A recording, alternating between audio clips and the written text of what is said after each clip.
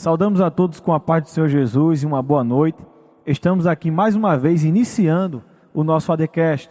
Como já falamos das outras vezes, uma oportunidade, um momento de conversa onde nós temos a intenção de trazer um certo conhecimento para a edificação. Eu me chamo Alan. Paz do Senhor a todos, eu sou o Carlos. E já como todos os outros ADCasts, neste momento queria incentivar você a pegar o link dessa live, né? Nesse momento a gente está ao vivo no YouTube, manda para o seu amigo, para os seus colegas, para a sua família, compartilha essa live, já se inscreve no nosso canal se você não for inscrito, deixa o like aí para ajudar a gente, porque às vezes você acredita que não, mas quanto mais likes tiver, mais compartilhamentos tiver, mais propagação essa live vai ter, maior vai ser o alcance dela. Então deixa o like, se inscreve, manda para os amigos e também toda essa conversa que a gente vai ter hoje, muitos outros conteúdos estão nas nossas plataformas de podcast, que é o Spotify, o Deezer e o iTunes, tá certo? Então essa conversa, ao final dela, ela será transformada em áudio, será levada para essas plataformas e ficará à disposição de vocês para quando quiserem escutar novamente ou mandar para alguém, tá ok? E nessa noite nós temos a honra de tê-lo conosco aqui para uma boa conversa, que eu creio que vai ser muito edificante, o pastor Carlos Eduardo. Pastor Carlos Eduardo, exatamente. Por favor, o senhor se apresente para o nosso público, seja muito bem-vindo, nós agradecemos pela honra da sua presença. Bem, irmão Alain, irmão Carlos, prazer imenso poder estar Digo participando mesmo. desse ADCast, né? Participei, né, assistindo os outros, pastor Eduardo, Emanuel, o Diego, Rafael também, e honrado em poder estar aqui com os irmãos. Nós trabalhamos nessa casa, não é? Há alguns anos, verdade. Acho que 2008, 2009, 2010, Eu acho que foi 2008, né? 2011, até 2011, 2012, por aí. Eu estava por aqui, não foi? Era. Então, agradecendo a Deus e aos queridos irmãos que estão participando, né, assistindo através do canal da Igreja AD Valentina 1. Isso. E poder estar aqui, para mim, é uma honra muito grande, né? É uma honra para a gente tê-lo aqui. Que Fala é depois, isso? Aí. Fala depois. Vocês estão na internet, vão concordar comigo. Fala depois. Pastor Eduardo Leandro. Fala depois. Diego Rafael. Fala depois. Emanuel Queiroz. Quem mais, hein? A gente agora está mantendo o nível com o senhor. Já temos missionários, Bruno, né? E o outro irmão, Paulo, pastor Paulo. Então, assim, vocês vão perdoando, tá certo? Se o nível cair um pouquinho, mas... É isso, de forma alguma. Pastor Carlos Eduardo, se apresente para o nosso público, Amém. Diga a sua função no Ministério da Igreja, o senhor que é pastor das Assembleias de Deus, dirigente de congregação, fique à vontade para se apresentar. A gente hoje, né, está servindo a Deus, a congregação está em Tambaú.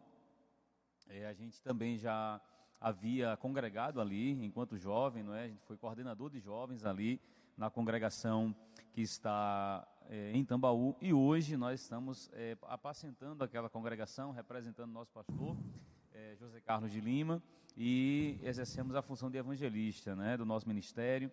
Fazemos parte da Convenção de Ministros do Estado, a nossa Comadep, presidida pelo nosso pastor José Carlos de Lima, e estamos representando o nosso pastor ali na congregação que está em Tambaú. No ministério, nós exercemos a função de evangelista, e também temos trabalhado como coordenador de jovens no Templo Central, não é, com o pastor José Carlos de Lima, e vice-coordenador de jovens da UMAD, não é, em João Pessoa, trabalhando com o nosso pastor Agábio Nascimento. Então, na igreja a gente tem sempre estado envolvido no trabalho da Casa do Senhor. Deus tem aberto as suas portas para o desenvolvimento do trabalho na sua casa, e isso me torna muito honrado nesse sentido. Na vida secular, a gente vem labutando já alguns anos, não é? Há alguns anos a gente vem trabalhando, tem uma história por trás de tudo isso. E a gente vai querer ouvir. É verdade, exatamente. A gente já fez de tudo um pouco, não é? A gente já fez de tudo um pouco, a gente vai tentar, nesse período que a gente está junto, passar um pouquinho dessa experiência, dessas funções que a gente já exerceu, das atividades que a gente já desenvolveu, para que a gente possa ajudar alguém que está... Incentivar, né?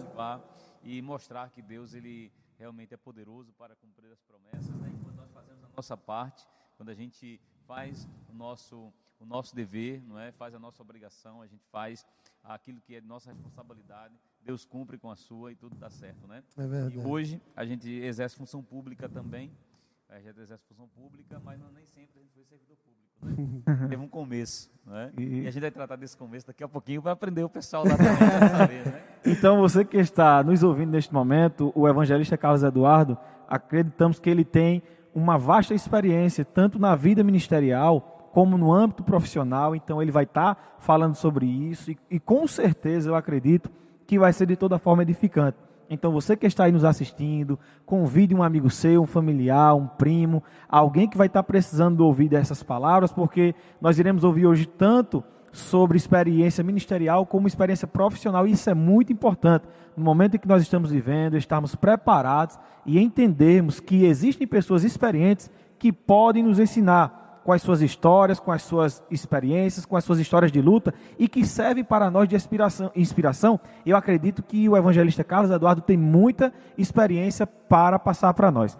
Então, meu amigo Eduardo, posso dizer assim, Eduardo, porque fica falando evangelista Carlos Eduardo, fica muito formalizado, e ele foi meu coordenador há muitos anos, continua sendo nosso amigo. Então, chamando assim Eduardo para ficar mais fácil, menos formal. Eduardo, falando sobre a sua vida ministerial, a gente queria saber da sua conversão. Se a vida toda o senhor foi crente, Exatamente. Quando o senhor se converteu, o que é que aconteceu? Pode contar para nós, por favor? A gente serviu a Deus em Alagoa Grande, não é?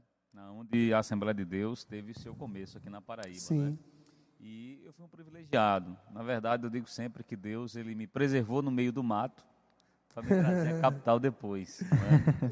Então, nós entregamos a nossa vida ao Senhor, fomos chamados para o Evangelho na cidade de Alagoa Grande. Especificamente, num distrito de Alagoa Grande. Não morava na cidade, propriamente dita, né? Mas em um distrito daquela cidade, Fístula. Cana Nunca Fístula. ouvi falar. Pois é. É porque a Alagoa Grande é pequena, né? Exato, Distrito ainda. exato. Distrito de Cana Fístula, que existiam lá 2 distritos mais conhecidos de Alagoa Grande, né? Que era o de Zumbi e o de Cana Fístula, né? E a gente morava naquele distrito. Minha avó, ela é de origem ali das cidades de Mulungu e Gurien, aquela região ali. Sim. E se transferiu para esse distrito acompanhando seu pai na época, né? Meu bisavô de saudosa memória, e que tem até uma história interessante com ele, que a nossa família, já respondendo, Alan, a gente não nasceu num berço evangélico, a gente veio conhecer o evangelho já com 18 anos, então toda a nossa família, ela vinha de uma linhagem católica, romana, não praticante assim, porque não era uma regra semanal ou mensal, era aquelas visitas, né, e participações esporádicas, pontuais, batismo, seguindo algumas festividades anuais, né? Então a nossa família ela tinha essa cultura religiosa. E chegando ali em Cana Fístula, eu muito pequeno, eu sempre lembro disso essa semana em uma conversa, né, que eu tenho, né, essa história, né? Eu vi a instalação elétrica do distrito de Cana Fístula. É uma coisa que tem gente que nasceu agora, né? Já chegou pronto, né? E a gente vai fazendo parte da história da localidade, a gente vai lembrando de algumas coisas, né?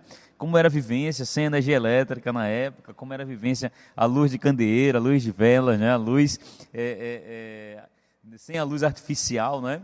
Então a gente assim vai criando um vínculo com aquela localidade. Mas a nossa convenção já se deu já depois de jovem, né? Depois de jovem. Mas tem uma história bem interessante com relação a esse meu bisavô, de que ele tinha os seus hábitos, né? De bebida, e muitas vezes os seus hábitos de fumo, e fumava aqueles cigarros de palha, né? E ele ia para um estabelecimento que pertencia ao esposo de uma irmã da Assembleia de Deus de Cana Fístula. Veja que coisa interessante. como Deus tem os seus trabalhos, né? É verdade. E a primeira pessoa a aceitar Jesus na minha família foi uma tia nossa, que foi para o Rio Grande do Norte, mas voltou agora, está aqui em João Pessoa novamente. Mas ela passou um bom tempo no Rio de Janeiro, depois veio para cá, foi para o Rio Grande do Norte, então a gente não tinha um vínculo, né? E esse meu bisavô, ele frequentava, voltando para ele, né, ele frequentava esse estabelecimento, e toda final de tarde ele ia lá com aquele hábito dele, né, fumava aquele cigarro de palha, tomava um aguardente daquele da cultura dele. E a esposa do irmão, dona do estabelecimento, dizia para ele: seu Antônio, aceite Jesus. O nome do meu bisavô era São Antônio, era Antônio, né? Aceite Jesus. E ele respondia: Maria, irmã Maria ainda viva, não é? Se ela vai um dia assistir esse vídeo, ela está ali em Canafístula, encontrei com ela no centenário, uma saudação para ela. E aí meu avô dizia: Maria, eu vou para o céu primeiro do que você. Ele dizia isso para a irmã Maria, né? E interessante que no leito de enfermidade dele, e ele sentindo que já estaria partindo, né, para a eternidade, ele disse: chame Maria.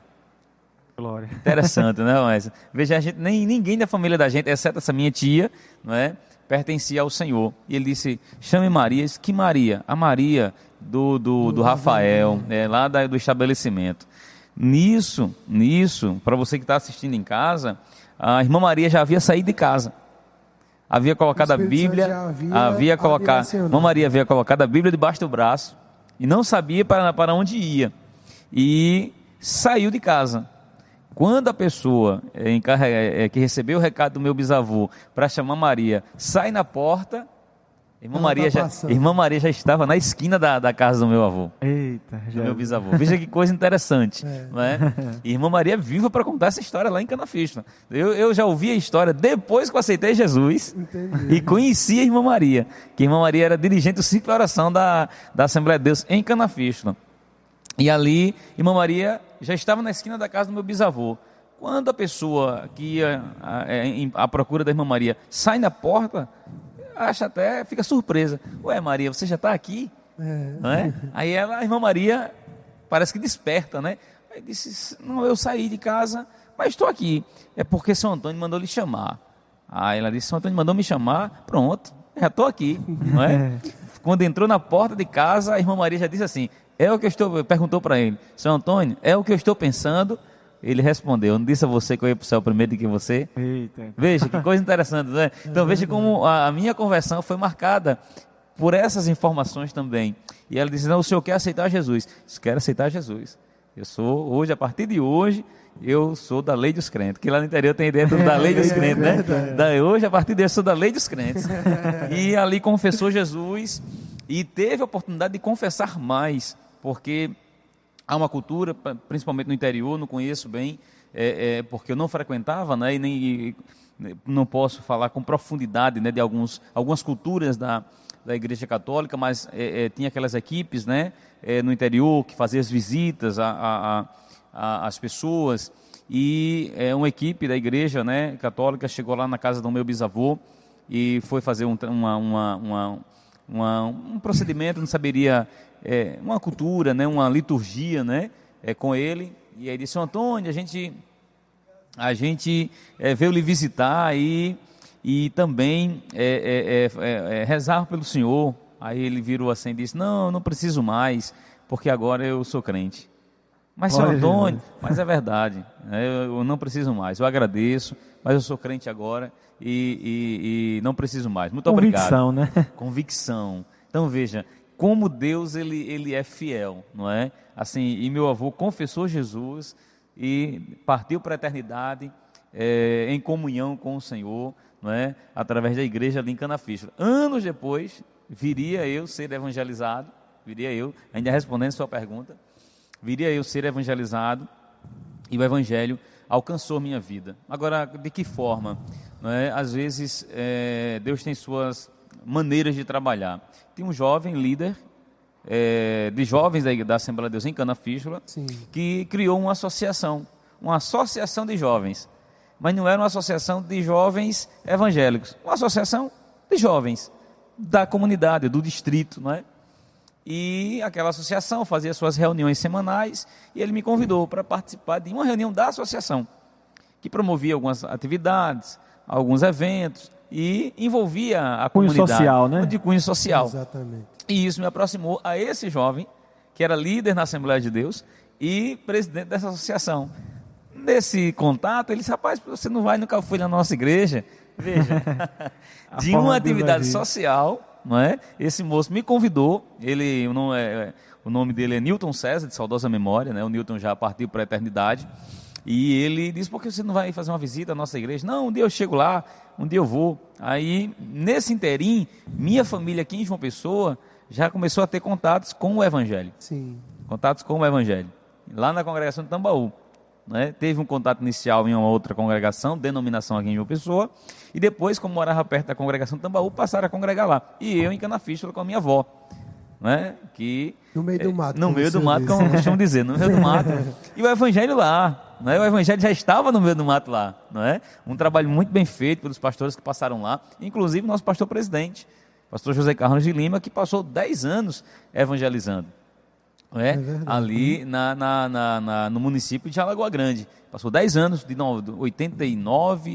80 a 89, nessa faixa, de 80 a 89 ou de 81 a 90, nesse inteirinho ali, eu não lembro bem. Nosso pastor presidente foi pastor lá, né, em Alagoa Grande. E a congregação de Canafístula, inclusive, é construída por ele, né? Foi construída na gestão do pastor José Carlos de Lima. Não é? Interessante. E ele conta uma história que alguém disse, não é? Vai ficar gravado aí, mas alguém disse que a igreja, quando ele estava construindo, a igreja ia cair. Ele disse: é mais fácil a sua casa cair do que essa igreja cair. Está de pé até hoje a congregação lá, reformada, né? Muito organizada. E Deus abençoou. Veja, um trabalho que os pioneiros implantaram lá, viria a alcançar vidas, dentre elas a minha vida, que hoje estaria aqui, imagine, 2021, não é? Em uma atividade, né, tecnológica, não é? Um podcast, videocast, uma decast aqui, né, da Valentina. Então, assim, vale a pena investir no reino, não é? Porque a palavra de Deus nunca volta vazia. Então, voltando, aquele moço me convidou para fazer uma visita à congregação.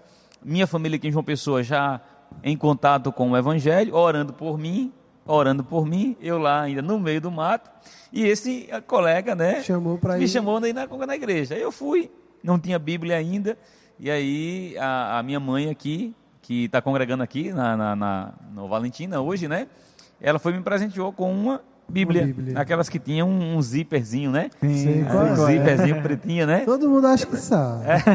Eu não sei nem onde é que está aquela Bíblia mais. Ela me presentou com aquela Bíblia, né?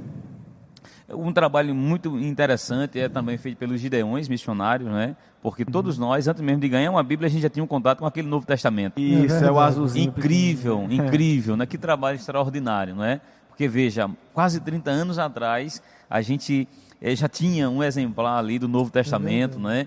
E que trabalho brilhante, né? Parabéns aos Gideões missionários, assim, a obra de Deus, a obra missionária sempre, né, abençoadora das nossas vidas. Eu já li ali o Novo Testamento, não entendia muita coisa, aí ganhei uma Bíblia, né, completa. Então, comecei a ler o texto bíblico, sendo evangelizado pelos irmãos em Canafístula. Eram poucos jovens, diga-se de passagem. Inclusive, quando esse moço, que era líder de jovens em Canafístula, ele aceitou Jesus, o conjunto da mocidade lá era feito só por meninas, porque não tinha rapazes. Quando o Newton lá aceitou Jesus, e já a época dele, quando ele aceitou, já era o pastor Fernando da Silva, de saudosa memória também, foi pastor aqui também de Valentina, né? E foi pastor em Alagoa Grande, e o nome do conjunto era Filhas de Sião. Teve que ser mudado. Aí chegou o Newton e disseram: não, o moço vai cantar na mocidade.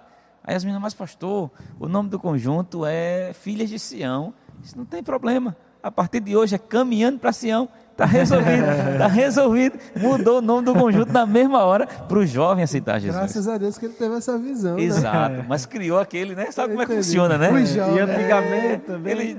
Nome do conjunto, tradição, tal, Caminhando para Sião. Não, mas o moço vai ficar lá. Então o moço sofreu até uma certa resistência no começo, só meninas. E às vezes é interessante quando, como a forma, né, de enxergar esse contexto de evangelização. Era um moço que vinha do mundo. Veja o contexto como esse moço aceitou Jesus. para chegar no nosso contato, na nossa amizade, não é? Ele era de uma igreja, de uma família católica, tradicional, comum para num distrito, no interior, não é? Sempre tem uma igreja católica, todo município que você chega, então reconheçamos, né, que é um trabalho também de interiorização. Foi feito há muito tempo, né? Abriu muitas portas, né? Então, assim, a gente reconhece isso. E ele estava em vias de fazer a catequese, que é tipo um segundo batismo, né? Que é tem um nomezinho. O crisma.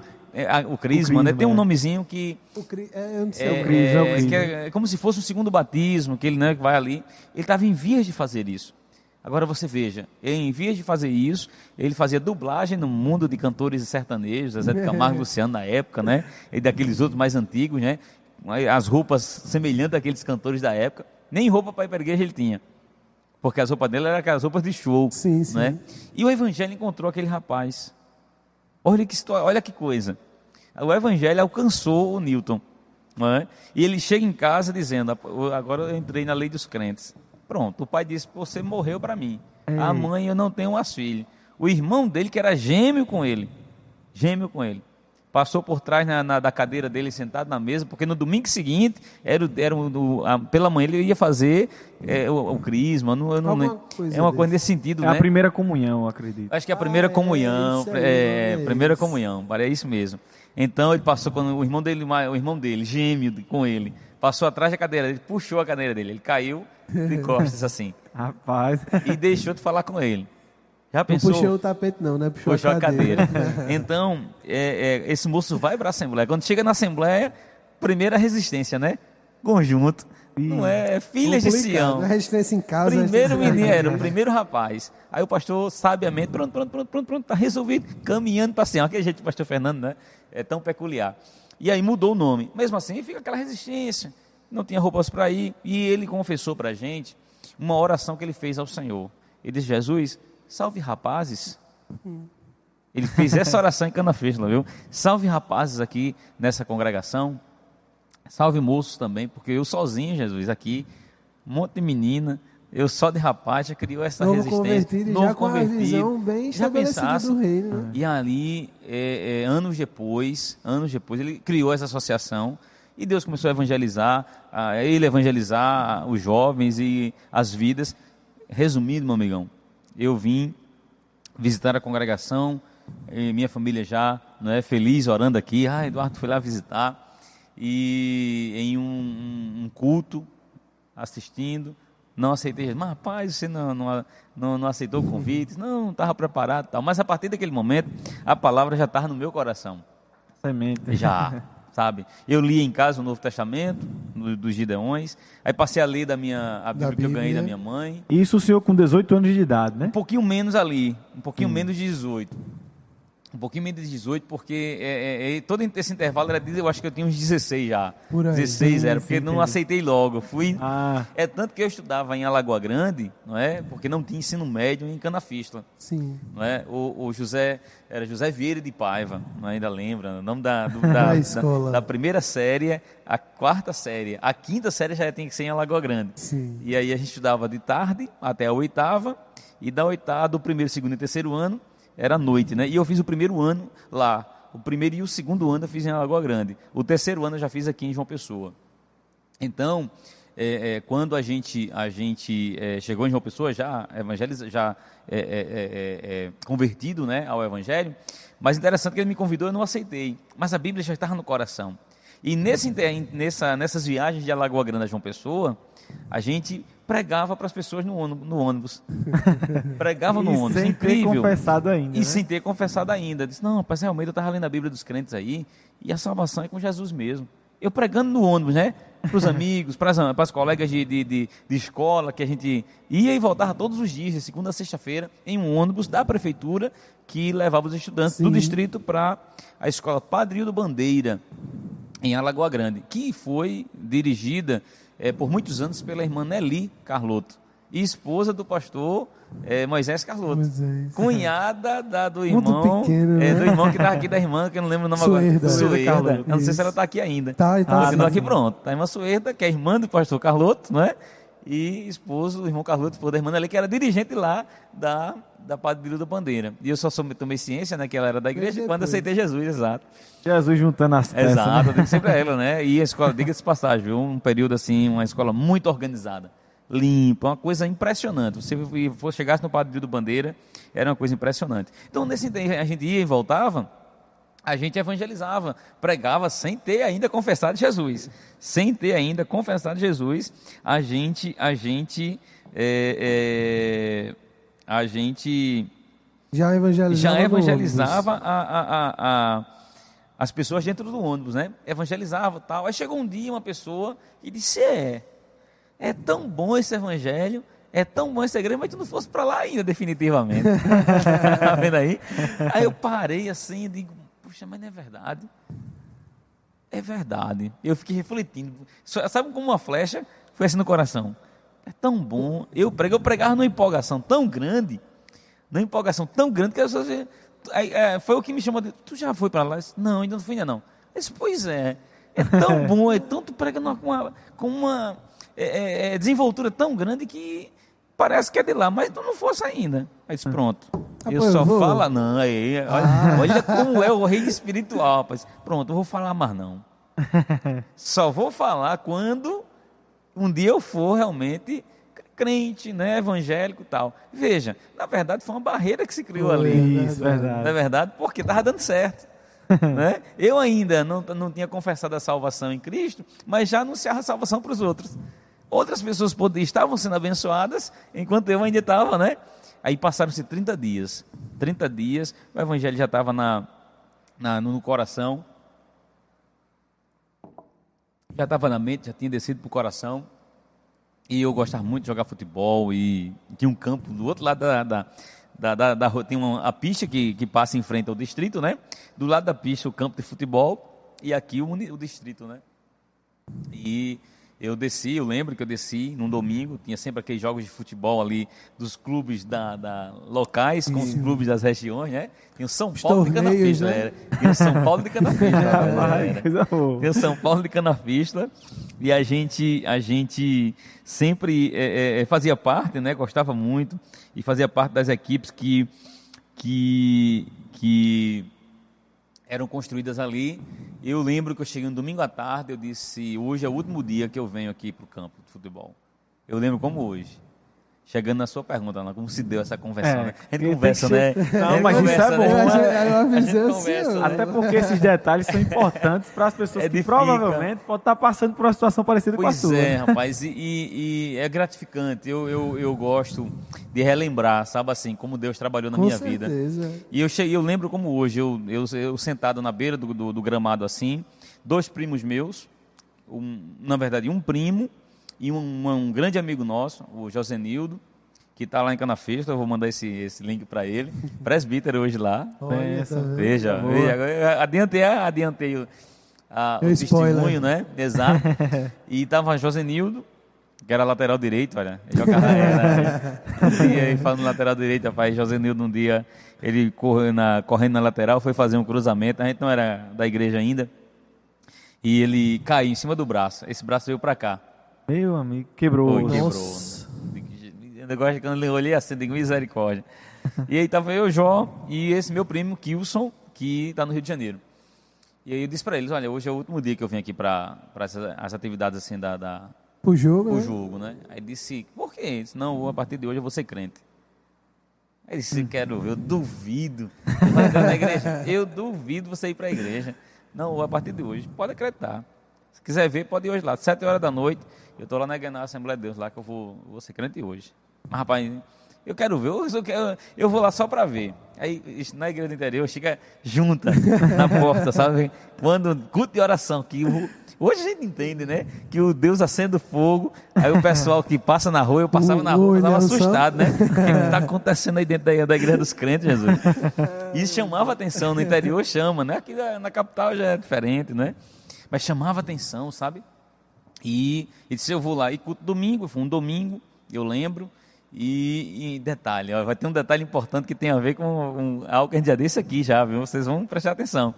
E nesse domingo eu fui e disse, pronto, hoje eu lembro a roupa que eu fui, o tênis que eu fui, a camisa que eu fui, eu lembro como... Marcou mesmo, Marcou, né? naquele dia eu disse, hoje eu vou ser crente. E o meu primo, eu duvido, eu vou lá só para ver. Aí o Jó, eu quero ver se isso é verdade também, né? É o Josenildo. Aí cheguei na congregação, cheguei cedo, 7 horas, não disse nem a Newton César. Eu cheguei lá, ele olhou, gente, Carlos Eduardo aqui, aí ele ia me fazer o convite no final, né? O Newton, né? E quem estava dirigindo o culto nesse dia em Canafístula? Não sei. O nosso irmão Agamenon, esposo da irmã Sueli. Da irmã Suerda, sim, senhor. Rapaz, que... A pensasse, incrível. Aí eu disse, ele não entendia nada, não entendia o que estava sendo dito. Eu não lembro o que foi pregado, eu não lembro qual foi o texto que foi lido. E eu só tinha certeza no coração, hoje eu saio daqui crente. Era. Aí, demorando, eu digo, mas rapaz, não vai terminar hoje não, é? Eu querendo aceitar Jesus logo, né? Não vai terminar hoje não, está demorando demais. Quando o irmão Agamenon fez a pergunta, é Agamenon mesmo, né? É Agamenon. Ele fez, quem tem alguém que quer ser crente, já estava com a mão levantada. Aí Newton César olhou Chegou assim. a hora. Pô, aí Newton César olhou assim. Depois do culto, ele veio conversar comigo, né? O Newton César disse, mas rapaz, foi tão rápido que não deu tempo nem me emocionar. Aí eu disse, Newton, eu vim decidido, meu amigo. Hoje, a partir de hoje, que há 30 dias, a moça lá no carro disse, era tão bom, no ônibus disse, era tão bom e eu não servia. E aquilo ali marcou, sabe? Eu disse, rapaz, é uma verdade. Porque eu estava pregando sem eu mesmo experimentar. Então, eu vim entregar minha vida a Jesus. E assim, aceitei Jesus. De lá para cá... Com 18 anos. Um pouquinho antes. Era. Ininterrupto. Porque foi um processo, né? Foi um processo, exato. Exato. Todo um processo. Com 18 eu já estava aqui em João Pessoa. Já estava em João Pessoa, já estava... Nessa história, o quê? 22 anos, né? Tô quase revelando a idade aí, né? Daqui a pouco fica 50, viu? Aí, meu pastor, é o seguinte, aí o senhor falou sobre a sua conversão e sobre o seu chamado, porque aí o senhor já revelou pra gente que já pregava. Mas a gente vai tendo um entendimento conforme o tempo vai passando e Deus vai se revelando para nós, como se deu da mesma forma que o senhor estava convicto que precisava se entregar a Jesus e sobre o seu chamado. Qual foi a situação que gerou essa convicção no seu coração? Tudo interligado, não é? Tudo é interligado, porque a vida no interior, ela é muito mais difícil. Ela é muito mais difícil do que a vida na capital. Então, a gente vinha de uma cultura familiar muito pobre, muito humilde. A gente vivia do que plantava. Sim. A vida no interior veio melhorar um pouco quando minha avó aposentou. Quando minha avó fez 55 anos, eu lembro como hoje. A gente vivia muito das contribuições dos filhos da minha avó, dos meus tios, né? Com quem fui criado também, eu fui criado com os meus tios. Tanto que os tios mais próximos, a gente não chama nem de tio, chama pelo nome, pela proximidade. Sim, eu era como o irmão mais novo deles, não é? E minha avó teve 14 filhos, uma boa parte conviviam conosco lá em Canafístula, não é? Dos 14, 7 homens, 7 moças, e dos 7 rapazes, 5 moravam com elas lá no interior, em Canafístula, e o outro morava em Mulungu com a minha bisavó, esposa desse meu bisavô, que eu contei a história dele, e o mais velho morava no Rio de Janeiro. Minha mãe trabalhava aqui em João Pessoa, não tinha condições, não é?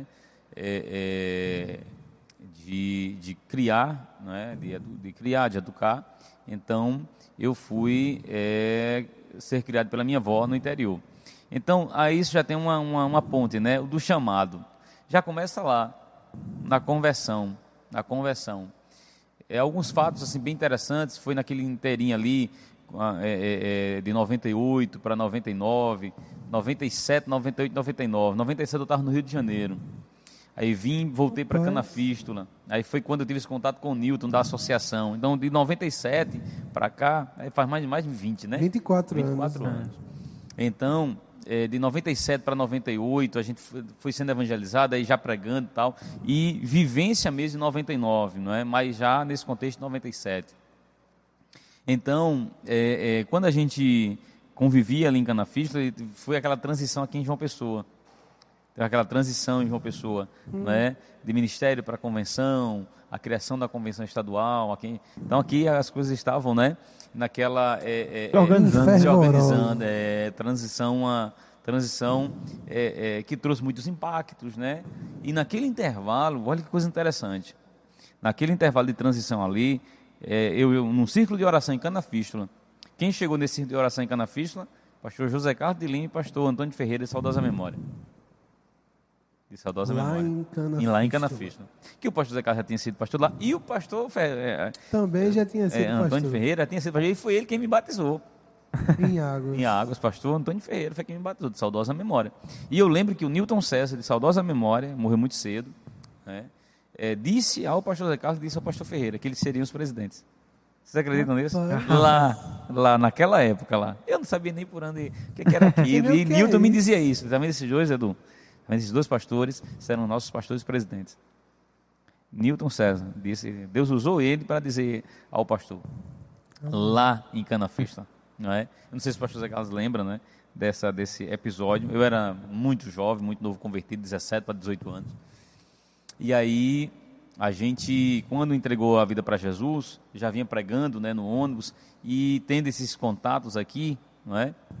No primeiro culto da mocidade, que a gente foi pregar, já foi assim, aquela empolgação, né? Assim, primeiro, parecia que era uma empolgação maior do mundo assim. E quando eu descia, a irmã Maria e a irmã da Gilza, que eram uma da oração da mocidade e outra da oração de adultos. Rapaz, esse moço, ele demonstra, Deus tem alguma coisa na vida dele. Eu lembro piamente quando a irmã Maria disse isso, e a irmã da Gilza. Pode escrever. Esse rapaz, Deus vai abençoar a vida dele. Amém. E eu fiquei com aquela palavra no coração, né? Aí sem entender muita coisa ainda, não entendia nada, mano. Não entendia nada do que se dizia assim. Eu li o texto, eu entendia bem o texto. Quando eu olhava, eu lia para o texto, eu entendia, né, o que estava dizendo, assim, pelo menos o que queria dizer. Mas o dialeto do crente, né, a gente sabe que é meio diferenciado, né? Exato, então... eu entendia, né, o que estava, muita coisa nova, né, com relação ao evangelho, mas eu compreendi o que estava escrito, né. Eu sempre gostei muito de estudar, gostei muito de ler.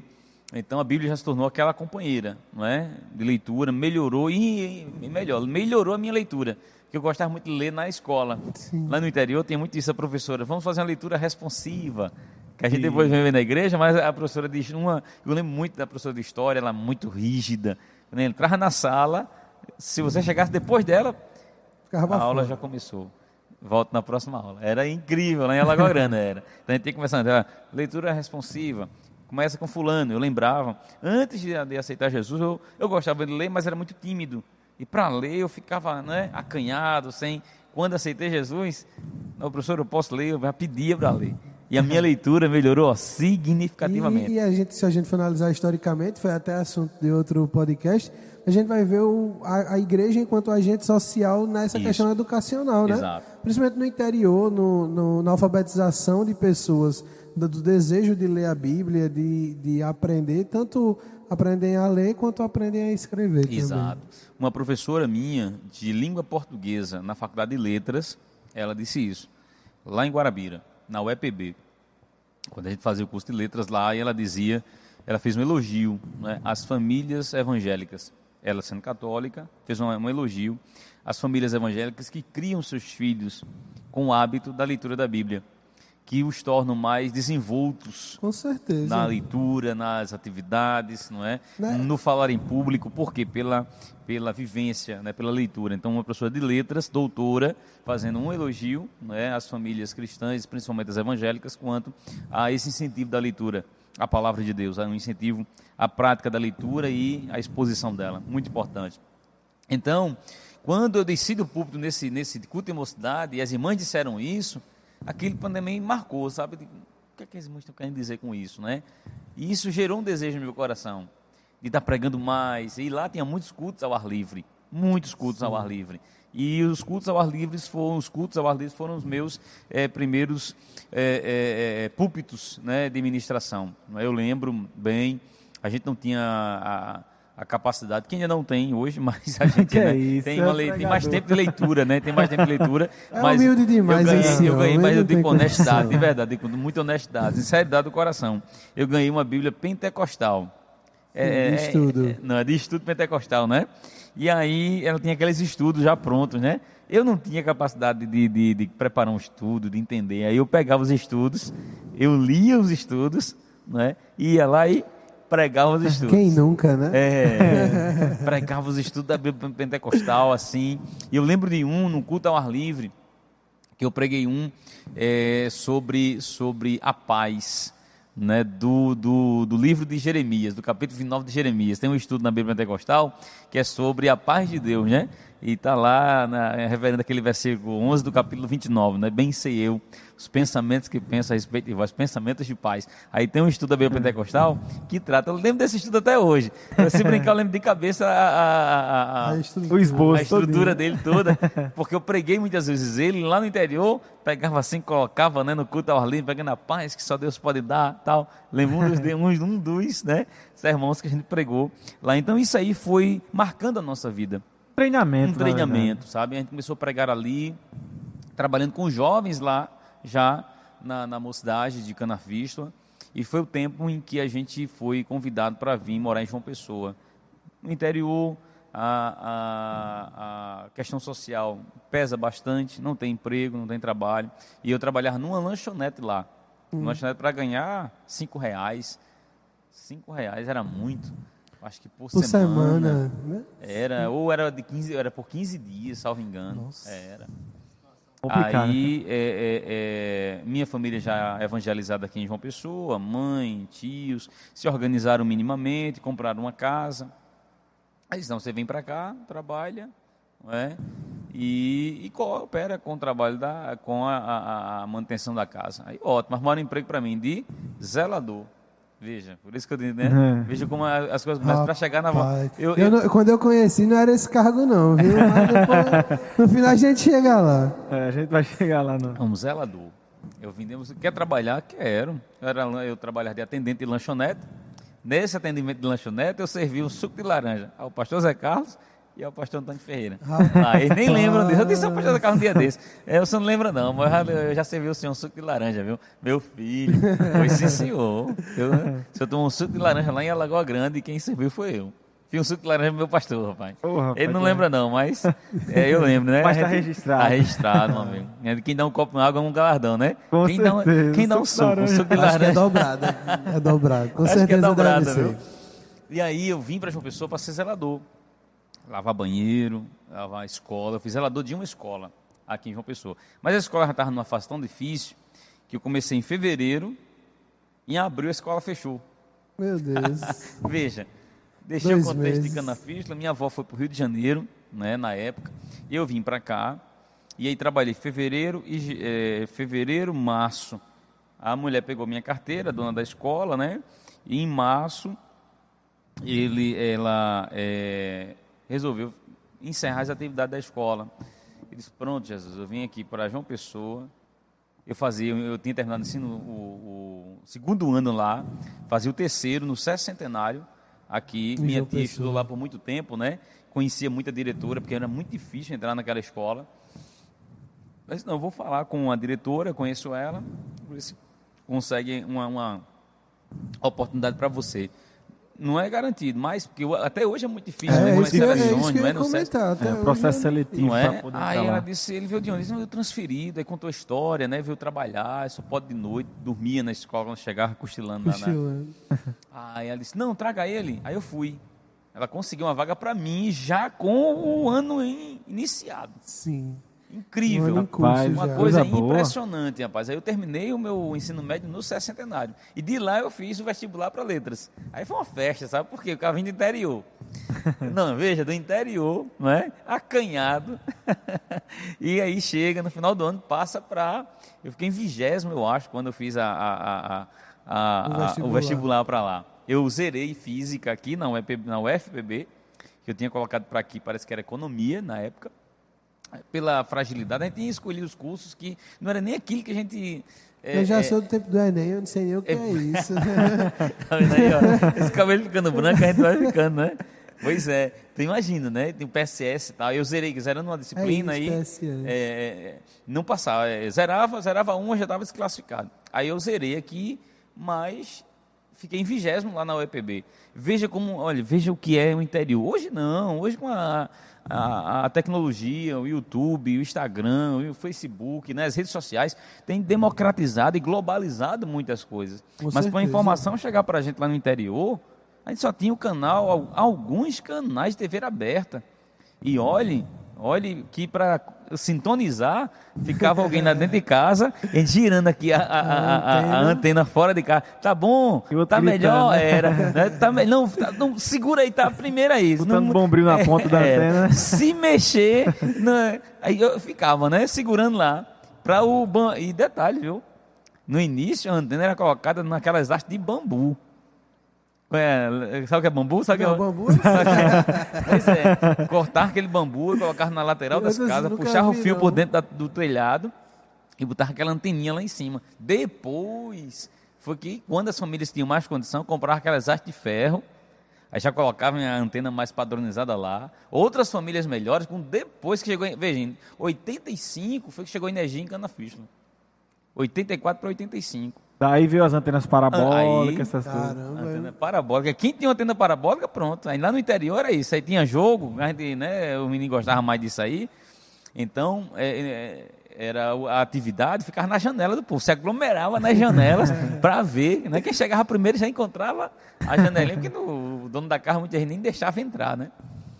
E assim era aquela vivência. Então, a tecnologia chegou para revolucionar. Você chega no interior hoje, as crianças hoje sabem mais do que a gente. Verdade. Para você ter uma ideia, gente, assim como eram as coisas, a falta de informação, e claro, a família interfere muito, não é? A criação interfere muito. Minha avó era analfabeta, não é? Então não tinha como me ajudar tanto, né? Saudosa memória, minha avó foi uma heroína com a criação. Então, assim, uma orientação paterna é muito importante, não é? A vida pessoal, isso tudo hoje, a pessoa pensa que não, mas valoriza o pai, ela valoriza a mãe que tem, porque isso tudo é muito importante. A orientação de um pai, a orientação de um mentor, de uma mãe, é muito importante. Né? Eu fui criado com a minha avó, analfabeta, não é? E não sabia o que era vestibular. Eu vim saber que era vestibular quando cheguei aqui. Veja, já em 2000, hoje as crianças já estão aqui terminando o ensino médio já com 16 anos praticamente. E já faz ensino médio fazendo cursinho e outros testando o Enem já. Já sabe, não, quero ser médico, né, advogado, quero ser engenheiro e tal. Não é assim? E a gente não, eu já avançado em idade, porque eu comecei tarde, a minha vida educacional também. Diferente hoje. Minha filha hoje, não é, Dudinha, o cheiro. Minha filha hoje com 3 anos está no infantil 3. Já diz algumas palavrinhas em inglês, já conta de 1 a 10, já identifica. Eu com 3 anos, meu Deus do céu, 3 anos, eu não sabia nem, eu não lembro nem o que eu estava fazendo. Sabia nem que existia, né? Não tenho nem, eu comecei a estudar quase 10 anos, 9 eu acho, 8, 9, 10, 9, 10 anos. É verdade, e só eu lembro, você falou agora, né, eu tenho um primo, e ele não sabe nem escrever ainda, ele nem sabe nem escrever, nem sabe ler ainda. Exato. Mas ele pega o celular, ele pegou meu celular, e daqui a pouco eu deixei o celular, ele acho que 3 minutos. Quando eu voltei, tinha um jogo instalado e ele jogando o jogo. Aí eu fiquei olhando, eu desinstalei o jogo e desinstalei ele de novo e fiquei só olhando, né?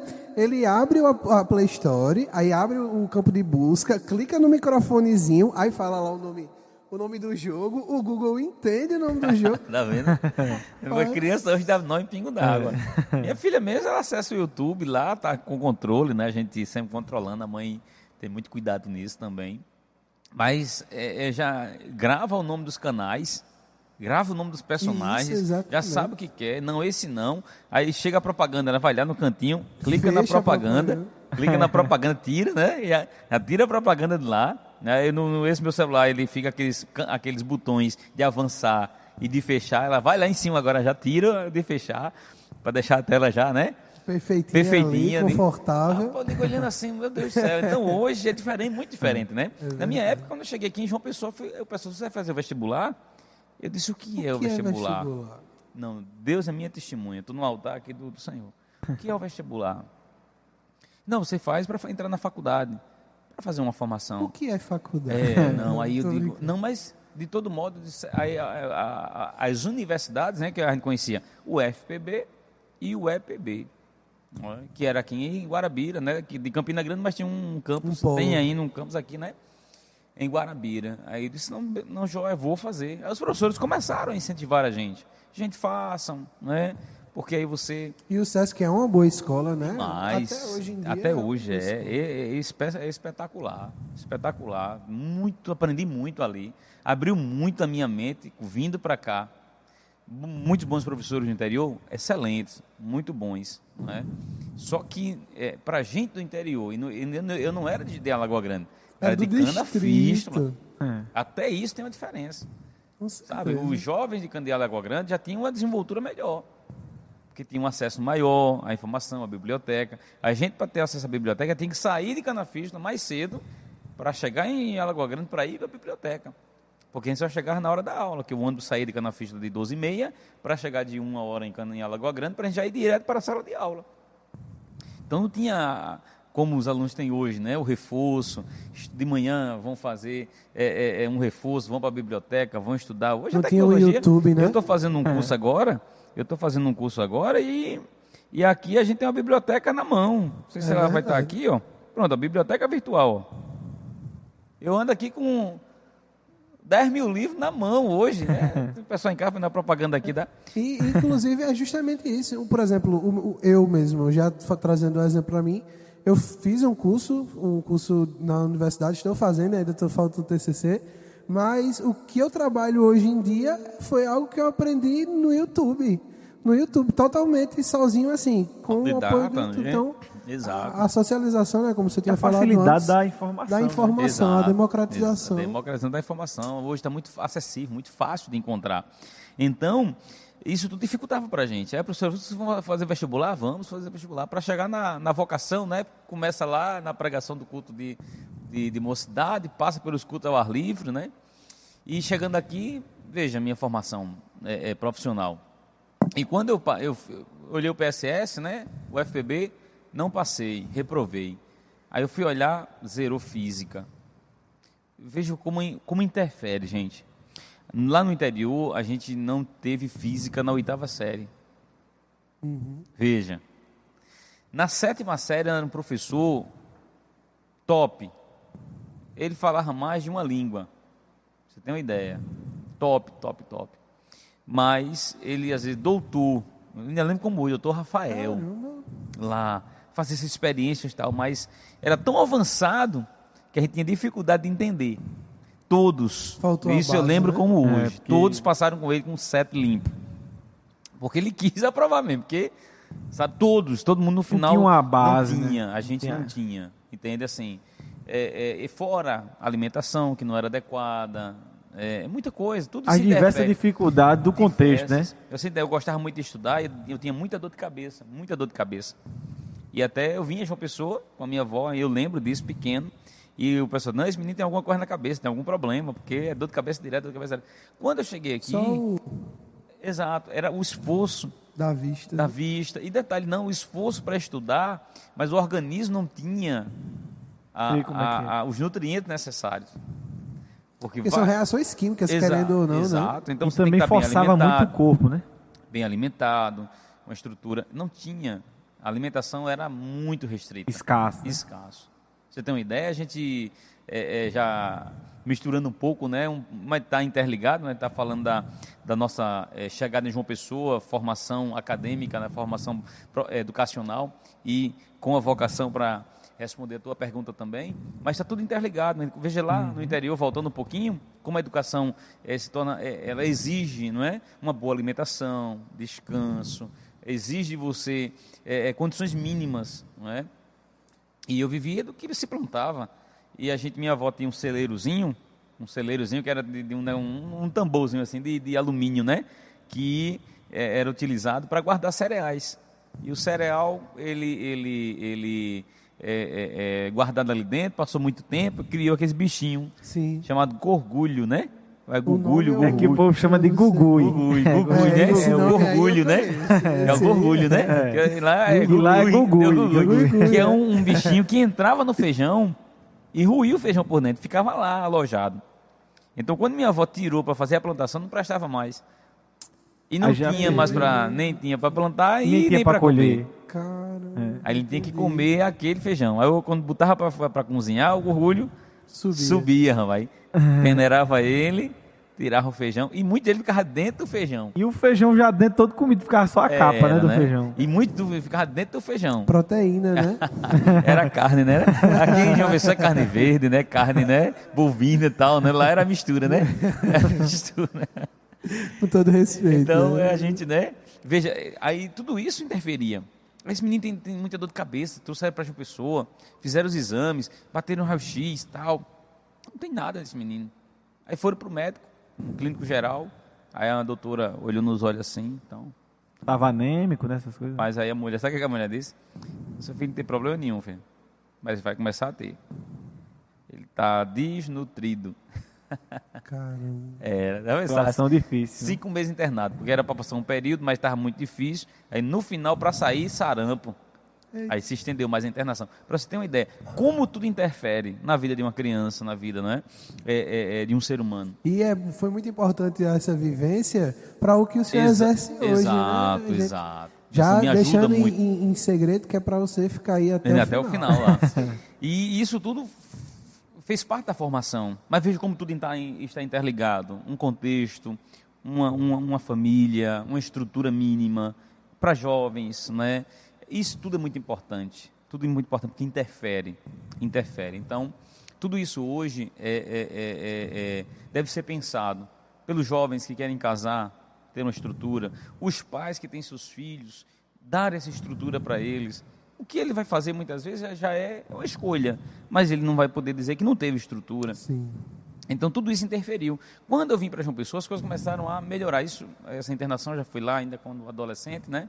Quando eu vim para João Pessoa, nesse período já de ensino médio, então os professores, vamos fazer o vestibular, fazer o vestibular. Não, vamos fazer. Aí no final do ano, eu fui na UFPB, que era a Coperv.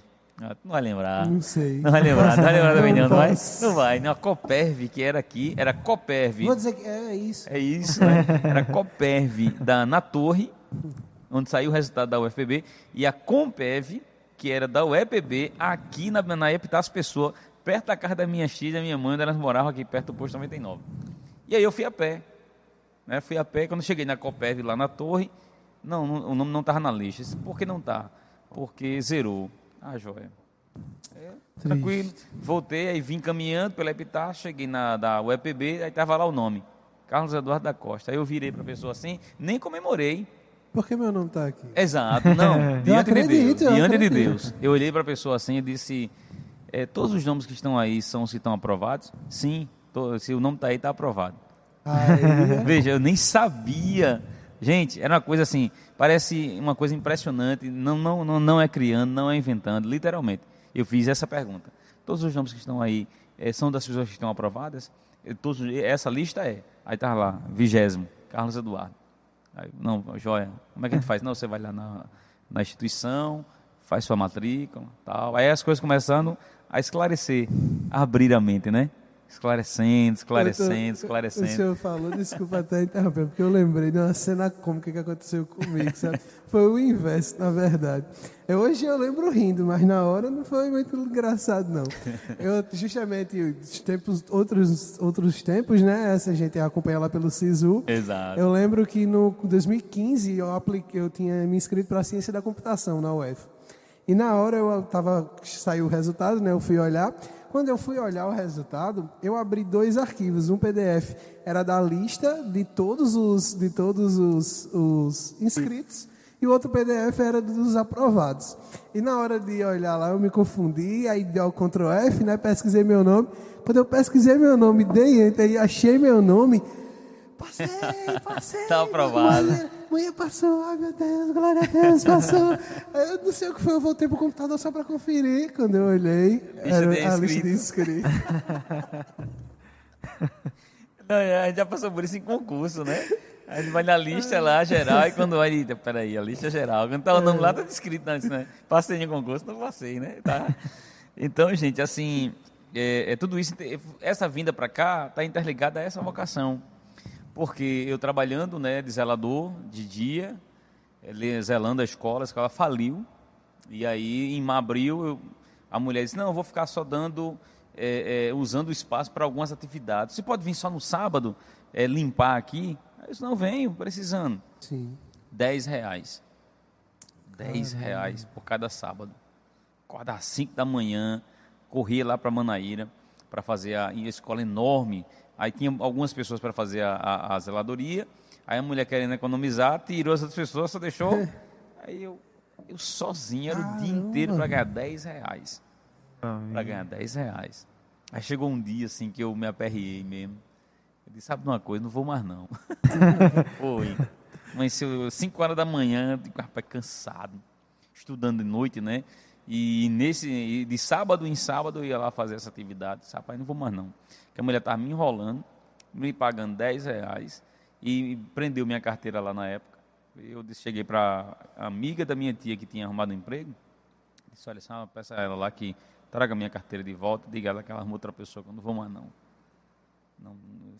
Eu vou ficar preso numa questão como essa, a gente não avança. Eu vou terminar o curso e vou procurar outra forma de me manter. É verdade. Aí nesse inteirinho eu voltei para Canafístula. Eu fiz uma parte da faculdade na viajando para lá, de era Canafístula para... de João Pessoa para Guarabira, aí sem recurso. Aí eu vim morar em Canafístula. Aí minha avó voltou para Canafístula num período. Aí depois foi para João Pessoa, mas ficou mandando um recurso mínimo para a gente se manter, não é? Aí eu lembro, os meninos ficavam lá em casa, a gente fazendo a faculdade, um período bastante crítico, difícil, não é? Porque você não tinha estrutura. É tanto que quando eu voltei para morar em João Pessoa, eu ia todos os dias e voltava, e me mantinha com as aulas de reforço que eu dava. Comecei a dar aula de reforço. Desempregado, né? Trabalhava como zelador, bati em todas as portas de João Pessoa atrás de emprego. Todas as portas. Todas. De cobrador de coletivo, porteiro de prédio. Deixei currículo em tudo que é canto. Tudo que é lugar. E as portas fechadas, Fechada. Quando eu chegava lá, você faz o quê? Eu faço a faculdade de letras. Não, meu filho, eu vim aqui na Transnacional. Quando cheguei aí, a mulher foi, ainda conseguiu uma entrevista, né? O esposo da minha tia era motorista, né? Tia Leninha, que morou aqui, congregou aqui. E aí ele... Conseguiu, né? As entrevistas, né? Quando eu cheguei lá, o que é que você faz? Eu sou estudante de letras. Eu fiz, isso aqui não é para você, não. E você precisando, né? Prova maior do mundo, como é minha senhora, eu preciso. Não. Mas o que eles pensavam? Vai terminar a faculdade, vai deixar o emprego e tal. Eles estavam pensando na empresa. Elogiavam por uma parte, mas na verdade estavam pensando na empresa. Isso não é para você não. Olha, Transnacional, na São Jorge, que nem tem mais, né? Tem não, né? Eu nem sei dizer. Eu confesso que eu também não sei. Olha, você não lembra? Não sei. Eu andei muito 2-3 São Jorge, mas hoje em dia eu não sei. São Jorge, Marco da Silva, Mandacaruense, o Wilson lá em Bahia. O Wilson não sei nem o que é. É outra empresa lá em Bahia. Eu fui lá em Bahia para ver se eu conseguia. Lá, nada. Tinha outra empresa em Bahia, que eu não lembro o nome agora, nada. Todas que tinha aqui eu fiz. Bati na porta e nada. Um dia, aí eu estava aqui, na casa da minha tia ainda. Eu já estava aqui, não sei se eu ainda estava aqui, eu congregava em Tambaú já, né? Quando eu vim para João Pessoa, eu já fui congregado diretamente lá, né? Minhas tias moravam lá, aí minhas tias mudaram, mas eu continuei congregando lá em Tambaú. Mas teve um dia que eu estava em casa, na casa da minha tia, né? E naquele dia assim, muito para baixo, muito para baixo mesmo assim. Eu disse, mas Jesus, chorei, rapaz, desempregado, né? Eu disse, mas Jesus, até quando, né? Vai ficar assim, morando na casa dos outros, desempregado. E num contexto dessa situação é muito complicado, fica muito difícil. Outra coisa também, só para saber de um detalhe, a escolha do curso se deu porque o senhor tinha interesse ou porque era uma oportunidade que você viu para entrar numa... A porta que abriu, foi. Eu não tinha condições de escolher. Assim, eu tinha outros sonhos, mas daqui a pouco tem um dado importante de hoje, não é? Que a gente não tinha condições de escolher, não é? E Deus tem feito muita coisa na minha vida. Muitos detalhes assim, mas um encontro interessante nesse dia que eu lamentei com Deus, chorei, né? Não dava mais naquele dia, né? Eu dizia a Deus, não dá mais. No dia seguinte, tem uma irmã que morava na frente lá de casa, na casa da minha tia, na verdade, né? E Deus usava muito ela, né? E no dia seguinte, Deus falou com ela para transmitir a mim uma mensagem, né? E aí ela disse, não, Jesus, digo nada. Eita. O senhor pode fazer o que for, eu não digo que isso é Eduardo nunca, eu gosto muito dele, não vou dizer. E um dia antes, eu com Deus, eu tinha lamentado, né, chorado. Veja, hoje as profecias, você vê o problema de alguém, né? Aí tem profecia que chega para lhe ajudar, né? Deus vai lhe ajudar, vai dar uma casa, tal. Aí a irmã, ainda que se ela tivesse ouvido, né? Mas aí no dia seguinte a irmã, Deus falou com ela gostava muito de orar. E disse, diga a Eduardo o que eu estou lhe mostrando. Aí ela, digo não, Jesus. Se você não disser, eu vou cobrar de você. Aí eu ia para a escola, ainda não era na faculdade ainda, já desempregado, porque a escola, Fechou, o trabalho né? fechou. Fechado. Eu desisti de fazer a zeladoria só de sábado em sábado pelos R$10 e fui batalhar outras coisas, né? E a irmã ficou na porta de casa, varrendo a calçada para me esperar eu passar. Eu até contei já esse testemunho. E ela disse, partiu, irmão Carlos, partiu. Quando eu passei por ela disse, amém, amém. Então, quando eu ia já na frente, ela chamou, né? Irmão Carlos, o senhor pode voltar aqui? Posso voltar. Senão Jesus mandou dizer ao senhor que a porta estava fechada mesmo e o sinal estava vermelho. Não tem segredo, não. Hoje, se fosse um amigo meu, não, Deus vai te abençoar, rapaz. Não te preocupes. Não te preocupes, né? Temos choro. Porque a porta está fechada. Não temas, tal. A irmã disse, eu gosto muito de você. Eu disse a Jesus que não ia lhe dizer, mas Jesus disse, se eu não dissesse, ele cobraria de mim. Mandou dizer a você, a porta está fechada e o sinal está vermelho. Não era só fechado, não. Era a porta fechada e sinal vermelho. Mas aí o Senhor disse, agora tem um detalhe. Ele disse assim, vou fazer algo extraordinário. Glória a Deus. Encerrou a profecia e a revelação com isso. Eu fui para a escola radiante. Eu disse, pronto, pelo menos Jesus falou comigo. Né? Não. Eu fiquei meditando na porta fechada, sinal vermelho, mas pelo menos o Senhor está me vendo. Tá falando, exatamente. O Senhor está me vendo. Então, tem hora que a gente quer só ouvir a voz, né? Exato. Seja repreendendo. Eu saí feliz, rapaz. Aí eu ia para a escola, era ali do posto 99 da Epitácio, para a delegacia. De início eu ia de ônibus, né? Mas já não tinha mais condições. Aí eu ia a pé. A pé, caminhando. Ia e voltava. Era Deus quem guardava, sabe? Porque também há esses 20 anos atrás era mais tranquilo, era outros tempos. E eu fui feliz, sabe? Pronto, Deus me ouviu, Deus está me vendo. Meus irmãos, Deus fez coisas extraordinárias.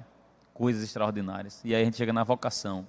Porque eu pensava, quando eu congregava em Tambaú, de que uma vez eu perguntei a Deus, disse, Deus, porque eu só fui ser batizado já em Tambaú, no Espírito Santo, numa festa de mocidade. Eu já pregava, era coordenador de mocidade em Tambaú. Desde 2001, eu era coordenador de mocidade em Tambaú. Já havia sido líder lá em Canafístula. Então, assim, é uma história inteira trabalhando com jovens, né? E quando cheguei aqui no Valentina, coordenador de novo. Né? Fui para a Central, coordenador de novo. E deu na Almada, né? Então, assim, eu fico brincando, né? 20 anos. Amanhã tem oração da mocidade. E eu digo aos irmãos, já disse algumas vezes na oração, de que sou matriculado na oração da mocidade há 20 anos. Que quando eu deixei de ser jovem, né, casei, eu sempre fui coordenador, né? Aí não podia faltar as orações de mocidade, né? Nem faltava como jovem, e depois como coordenador tem que estar lá, tem que dar o exemplo, e outro né? spoiler também, não diretamente, mas indiretamente no secular também, com os jovens, né? Exato. Aí, o que aconteceu, rapaz? A gente terminou, né, o curso lá, ensino médio, congregando em Tambaú, vim ser batizado já depois, eu não lembro agora precisamente, numa festa de mocidade em Tambaú, pregava, muito valente no púlpito, sabe? Tem um colega meu, pastor Daniel, que ele dizia, rapaz, esse menino era valente no púlpito, valente no sentido, né, corajoso, tal, né? Tinha culto e assim, o culto da mocidade, se eu não pregasse, para mim o culto não prestava. Né? Fica a lição, viu, jovens? Assim, porque tem gente que é assim também, né? Tem gente que se não pregar no culto, né? O culto não presta, cara feia e tal. Eu era assim.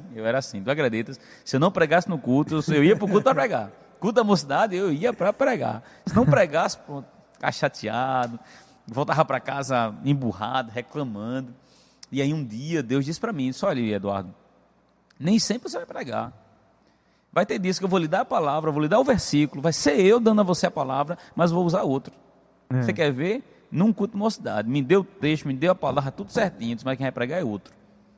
Outro jovem vai pregar. O outro jovem pregou no que ele tinha me dado, no texto que me dado, tal, você está vendo? Nem por isso eu deixei de dar o texto a você, mas eu uso quem quero. Desde aquele dia, irmão. E Deus diz, não vai chegar disso, você vai pedir para não pregar. Exatamente. Vai chegar e pedir para não pregar. E aí, a partir daquele dia, sabe aquele um trato de Deus, assim, a partir daquele dia. Arrancou o problema, né? Hoje, sinceramente, eu falo, me escondo, no bom sentido, né? Porque às vezes, dirigente de congregação, por exemplo, né? Se não tem pregador, é o dirigente quem prega. Faltou o pregador, o dirigente é quem prega. Não vem ninguém, o dirigente é quem prega, né? Então, assim, serve até de exemplo, porque às vezes existe isso, pessoas. É um treino, certeza. A gente precisa treinar isso na gente. Treinar. Alain é minha testemunha, André também, Carlos vai lembrar, já no finalzinho da minha saída. Né? A gente fazia o culto ao ar livre aqui, na rua do irmão Delasman. Isso, na casa do irmão Delasman. Da irmã Miriam aqui. Eu não preguei nenhum culto desse. Eu não dirigi um culto desse. Eu não dirigi. E a gente tinha um pré-culto de mocidade, o pastor Vitor, né? Estabeleceu aqui na quinta-feira. Eu não dirigi um culto. Era na quarta-feira ao ar livre, quinta-feira aqui e no domingo. Eu só dirigia no domingo, às vezes a Alan dirigia, não chegou a dirigir no domingo, não foi? Já cheguei. Os outros meninos também, Enio, Arley, não era? Isso. Miquel, até Miquel. Na rua sempre eram vocês. Nunca, porque Deus treinou meu coração. Que às vezes tem gente que quer fazer tudo sozinho, né? É verdade. Tudo sozinho, abraça e tal. Não, escuta ao ar livre. Eu levava as cadeiras, eu trazia de volta as cadeiras, o pastor Vitor levava as cadeiras, né? É interessante, quando eu chegava no culto, as cadeiras já estavam lá, e o pastor Vitor, tu traz, Edu? Eu trazia as cadeiras para cá, e a gente só organizava o culto. Mas quem pregava eram os meninos, eu fico feliz. Ver vocês hoje, para mim, é uma alegria muito grande. Nossa, incrível, eu me regozijo. Por quê? Porque é um trabalho de base. Não é? De 2000 até 2011, 2012, não foi que a gente ficou, 2013 foi quando saiu aqui, 2012 foi aquele congresso que foi, não era aqui, tem um cantinho do manto aqui, olha, isso aí é novidade, né? Não, tem um cantinho do manto aqui, a gente tinha que expulsar os meninos da igreja, porque senão ficava aqui até 10, naquele congresso de 2012, terminou o culto, a gente apagou as luzes e o povo aqui dentro, Jesus batizando, dando glória a Deus, né? Uma coisa impressionante. Então isso foi um treino de Deus comigo, Deus estava me preparando, porque eu não podia crescer daquela forma, só eu pregando, só eu dirigindo, se eu não pregasse não prestava, não era assim. Então, ainda jovem, Deus tratou isso comigo, e aqui no Valentino eu tive esse prazer, essa alegria. A gente teve os cultos, a gente teve culto com 50 jovens ali, no irmão Delasman. Teve um que o vizinho mandou parar, não foi? A gente chutando porta, tudo foi lá na casa de Isaac. De Isaac, tudo naquele culto. Tava. O vizinho ficou perturbado, rapaz. Começou a gritar, chutar o portão. Aí, prudentemente, a gente seguindo a linha do pastor Vitor, a gente encerrou o culto no meio, não foi? Gente, vamos embora, tal, né? Que se fosse no outro tempo, a gente vai enfrentar o inimigo aqui agora, rapaz. Vai ter que bater em retirada. Mas não, prudentemente, a gente encerrou o culto, vimos para casa. E a obra continuou sendo feita. Né? E detalhe, começou com nós três, né? Era eu, tu, Pedrinho. Isso. Pedrinho que... Onde é que tá Pedrinho, né? Na Bolívia. Na Bolívia, né? Um abraço, Pedrinho, viu? Manda pra ele aí. Eu fui professor de Pedro, rapaz. Tu acredita? E eu também, né? No Ratica. No Ratica, né? Eu fui professor de Alain. Misericórdia, rapaz. Professor de Alain, professor de Pedro. Professor de Jamile, que cantava na época, não era? De muitos, assim. Eu estudei no Ratica também, muitos jovens, hoje jovens, outros casados já, né? Foram adolescentes e estudaram lá comigo no Ratica. Fui professor de língua portuguesa lá. Meu Deus, uma coisa impressionante. Você não pode ficar velho, não fico velho. E uma alegria que Ela tá até de bigode já. Pedro foi. Pedro era da tua turma? Era junto comigo. Pedro foi aluno nosso. E num culto de mocidade, eu fui num culto que eu estava pregando aqui. Eu lembro disso, eu preguei nesse culto que Pedro estava ali, do lado daquele extintor ali. Isso, ele Pedro aceitou Jesus. Foi. Para mim, uma coisa assim que marcou, para mim, marca minha vocação, sabe? Coisas assim que Deus faz. E criou, né? Eu fico olhando hoje, é incrível. Onde eu chego, às vezes, eu chego aqui nas regiões, Múcio Magno, Vale do Sonho, hein, professor? Às vezes as meninas já casadas, mãe de família. Eu digo, como assim? Não, eu fui sua aluna lá no Ratique, rapaz. Eu digo, que coisa impressionante. Eu digo, não fico velha não, viu? Se você não envelhecer, eu não envelheço também. Então, assim, é muito gratificante, né? Então, a chamada, ela se deu dessa forma. Eu tive o prazer de trabalhar nessa casa. Eu vim de Tambaú para cá, mas lá eu fui batizado em Tambaú. Fui coordenador e eu lembro que eu dizia isso, né? Fiz o curso de teologia, na época era o que tinha, né? Da igreja, o ETAD, era o curso de teologia que a gente tinha na época, pago por pessoas que eu não sei quem foi até hoje, que eu não tinha condições de pagar. Só perguntaram, o pastor Agostinho perguntou se eu tinha vontade de fazer. Eu disse, não, pastor, seria uma honra para mim. Isso agora não tenho condições. Não, mas vamos pagar para você. Quem são? Eles pediram para não dizer. Pronto. Até hoje eu não sei quem foi. Na eternidade vai saber. Muito obrigado. Se você estiver assistindo que pagou, né? E vendo o fruto, né? Porque isso, e o pastor Agostinho disse isso. Essas pessoas, irmão Carlos, são mais de uma, não sou eu que sozinho. Ele também ajudava. São mais de uma pessoa, eles enxergam em você.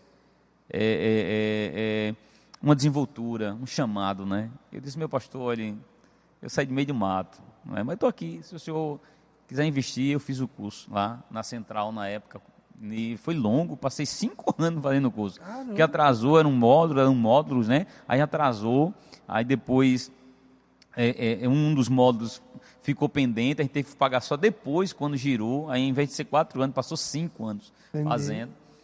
E os irmãos pagando para mim, eu fiz com o maior prazer, terminei, recebi o diploma, tudo direitinho, estou lá em casa, o diploma muito honrado. E os irmãos investiram em mim, não é? Enxergando o que eu não enxergava, porque o jovem lá em Tambaú, um dia eu perguntei, e eu confesso para os irmãos aqui, eu disse, Senhor, será que um dia eu vou ser um diácono na tua casa? Diante de Deus. Honestamente, eu disse, Senhor, será que um dia eu vou ser um diácono na sua casa, que eu não acreditava que eu tinha condições de ser? Diante de Deus. Eu não tinha, pregava, era coordenador de jovens, mas era uma coisa que para mim era impossível. Eu olhava para os irmãos diáconos da congregação de Tambaú, não é? Olhava para os presbíteros, meu Deus, era o pastor Agostinho, que era evangelista na época, né? Ele foi pastor, dirigente, quando ele era dirigente lá de Tambaú, ele foi separado, consagrado a pastor. E eu ficava pensando, será que um dia eu vou ser um diácono na tua casa? Eu não tinha, para vocês terem uma ideia, eu não uma tinha. Pretensão para... Né? Não. Não sabia, não tinha... Os planos de Deus são mais altos, né? Isso eu digo a você de coração aberto, com honestidade. O que eu faço hoje não é por capacidade, né? E nem porque eu me sinta competente para isso. Não tenho, literalmente. Agora, eu tenho um amor pelo que faço. O que eu faço, tem um texto que marca muito, hoje tem marcado muito minha jornada, né? E que ele falou comigo muito esses dias também, e eu queria deixar até esse texto para os nossos ouvintes também, que é Provérbios 22 e 29, que diz assim: viste um homem diligente na sua obra? Uma pergunta. Perante reis será posto, não será posto perante a plebe ou de baixa sorte. Esse texto, na verdade, na linguagem corrigida, na linguagem de hoje, diz assim: veja um homem diligente. Uma linguagem atualizada, ou NVI, diz: veja um homem perito. O que é que me ensina? A fazer sempre o melhor que eu puder. Com certeza. Tudo que eu for fazer, ou que alguém vai fazer, faça o melhor. Faça com excelência. Sabe? Onde eu chego, se me dão uma atividade para fazer, eu procuro fazer da melhor maneira. Tambaú foi assim, aqui na congregação do Valentino. Com certeza. Aqui eu dava o meu melhor. Quando eu não conseguia mais, que eu casei e fui morar no Jaguaribe, eu disse ao meu pastor Vitor, pedi licença a ele. Meu filho, por que o senhor está indo congregar na Central? Meu pastor, porque eu lhe amo. E até um dia desse, ele veja como são as coisas. Até um dia desse, pastor Vitor, a gente conversando lá em Tambaú, tem uma reunião, um ano retrasado, 2019, foi início de 2020, final de 2019, início de 2020, teve uma reunião da comissão que a gente faz parte, né? O pastor José Carlos estabeleceu uma comissão do aplicativo para a gente fazer as reuniões e tal. Aí o pastor Vitor foi para uma reunião lá em Tambaú, e aí o pastor Vitor disse, a gente estava sentado lado a lado, eu já dirigente da congregação de Tambaú, e disse: hoje eu entendo, Edu, porque você saiu de Valentino naquele ano. Aí disse: mesmo, pastor, hoje eu entendo porque você saiu. Porque naquele momento assim, a gente era muito envolvido aqui, coordenador, na oração, mas eu disse: é porque eu lhe amo. Estou saindo porque eu lhe amo, porque eu não vou conseguir dar a mesma assistência que eu dava quando eu morava aqui. Eu estou morando muito mais longe, então a distância, as condições, eu acho que já tinha passado no concurso, não, acho que não, ainda estava naquele período assim, eu acho que eu tinha acabado de passar, eu acho, e aí eu disse: não, porque eu lhe amo e eu amo a obra e eu quero fazer as coisas tudo com muita excelência, então eu não vou me sentir bem se eu não estiver dando o meu melhor aqui. É um texto que fala muito com ele: veja um homem que é diligente naquilo que faz, que é perito, que é especialista, que se dedica, que faz o melhor. Então, eu deixo um conselho, né? Se eu pudesse deixar um conselho para quem vai assistir depois o ADCast, vai assistir esse vídeo, vai ouvir também, seja o melhor em tudo que você fizer. Faça com excelência, né? Zeloso, faça com zelo. Seja o melhor, né? Você vai fazer qualquer coisa, um dia alguém vai ver. Um dia alguém vai ver, mas fulano, rapaz, pense em alguém, não é? Nem tudo que você fizer, seja varrendo a rua, como eu fazia lá na escola. Não era zelador, eu deixava o piso do jeito que a dona queria. Um brinco. Do jeito que ela queria. Era limpo, o banheiro do jeito que ela queria. Deixava o banheiro impecável, sabe? Era para lavar o banheiro, então vamos lavar o banheiro como deve ser feito. Então, assim, isso é uma coisa que muito marcou minha vida. Então, isso também é um perfil que eu não sabia, muito competitivo também, sabe? Muito competitivo. No sentido assim, não na igreja, no sentido, porque aqui a gente não deve ter competição. Sim, não, lógico. Mas na vida, sabe, eu sempre fui muito, muito aguerrido para os objetivos, né? Então, tudo isso vai intercalando na igreja. Né? Na igreja tem que ter o equilíbrio para não ter uma competição, né? E às vezes as pessoas passar por cima dos outros, né? Ter esse cuidado. Mas até nisso eu tive que me policiar. Porque às vezes você ser muito diligente, às vezes aí você pode ser interpretado. Aí vai passar por cima, tem que ter a calma, né? A tranquilidade, né? Vai entender e tal. Então, tudo isso foi marcando a minha formação. E chamada nesse sentido. Jesus me batizou no Espírito Santo. O pastor Agostinho foi uma festa. Jesus batizou o coordenador. Aí é aquela coisa que marca, né? Aí tinha a ideia lá na época da gente. Vocês não pegaram isso, né? Tinha as festas de tarde. Aí fazia aquelas orações para Jesus batizar no Espírito Santo, né? Aí no culto da tarde, o pregador fez aquela oração, tal, fui lá para frente, tal. Aí se abraçava o jovem, né? Começava a orar. Tal, aquela coisa boa, tal. Aí Jesus batizou o coordenador, batizou não, mas foi queimado. Você lembra dessa expressão? Lembro. Foi queimado. Que é isso? É porque o queimado é quando você quase foi batizado, entendeu? Aí não, mas Jesus queimou o coordenador. Jesus queimou o coordenador. Agora foi uma sensação assim, não era, Alain? Uma coisa impressionante, um culto espetacular, sabe? Tarde assim, aquela presença gloriosa. Eu fui para casa no desejo de voltar. Naquele dia que eu fui batizado. Eu não tinha certeza, mas parecia que alguma coisa já dentro de você já dizia, sabe? E aí eu cheguei na congregação no último dia da festa de mocidade, estava pregando aquele pregador que vinha muito aqui a Paraíba, eu acho que pregou aqui no Valentina também, era Robson Viana, né? Robson Viana, pregou aqui várias vezes também. Como hoje eu lembro, né? Eu sentei no banco, cansado, que coordenador, né? Trabalha, faz de tudo, né? Congresso, exato, né? A gente fazia tudo. O pré e o pós. Pré, pós, e durante o culto eu cansado, de pronto, assim, eu vou ficar só aqui sentado hoje. Cansado. Ele começou a pregar, e eu só ouvindo a mensagem sentado. Ele disse, eu vou contar de 1 até 7. No 7, você diga alguma coisa que eu não vou lembrar agora. E Jesus vai abrir o céu aqui. Eu me desliguei. Sabe um momento assim que eu disse, eu esqueci de congresso, eu esqueci da mocidade, esqueci de tudo. Eu fiquei só ouvindo o que ele estava dizendo, olho fechado. E naquela hora assim, veio aquela graça de Deus, sabe? Eu queria glorificar a Deus, não conseguia. Não saía a linguagem que eu queria. Era o português sendo... Isso, a gente estava em pé. Nessa hora eu estava em pé para encerrar o culto, né? E não chamou para frente. Eu fui batizado no banco, sentado. No banco da mocidade.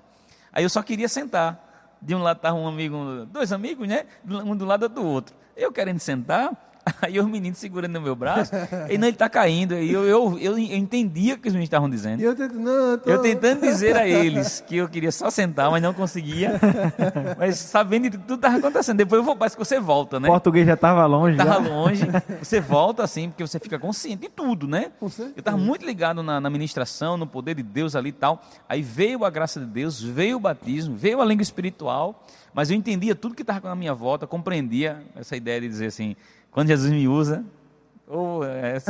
se você perder a consciência... É outra coisa, né? Não queria não, conta tu conta, mano. Consciente, só que eu não conseguia dizer, principalmente ao Zé, não, segura ele que ele está caindo, mas na verdade não estava caindo. Eu estava querendo sentar para me equilibrar, né? Porque estava a vontade de pular, eu sempre muito comedido, né? Aí eu sentei, aí disse, não, aí chegou uma hora que eu consegui pegar no braço, eu disse, não, quero só sentar. Aí, tá certo, tá certo. E o fogo pegando e aquela coisa. Aí, aquela festa, pastor Agostinho, amo de coração meu pastor ali. Sinceramente, eu tive um prazer na vida, foi ter sido apaixonado por ele também. Desbatizou o coordenador, agora batizou mesmo, é de verdade e tal. Aí, aquela festa, né? A partir dali, aquele questionamento, mas Jesus, será que eu vou ser um diácono mesmo? Aí veio a ideia, tu tá entendendo, da vocação, da chamada. E aí Deus foi trabalhando, eu vim para Valentina, aí eu casei, já estava aqui, quando eu casei eu já estava aqui, eu acho. Então, congregando com o pastor Vitor, vou levar o irmão Eduardo para o diaconato. Aí começou a jornada, o presbitério já estava na congregação no Templo Central, já com o pastor Zé Carlos, e a função de evangelista, eu já estava dirigindo a congregação do Florestal, mas eu comecei a dirigir Florestal em 2014,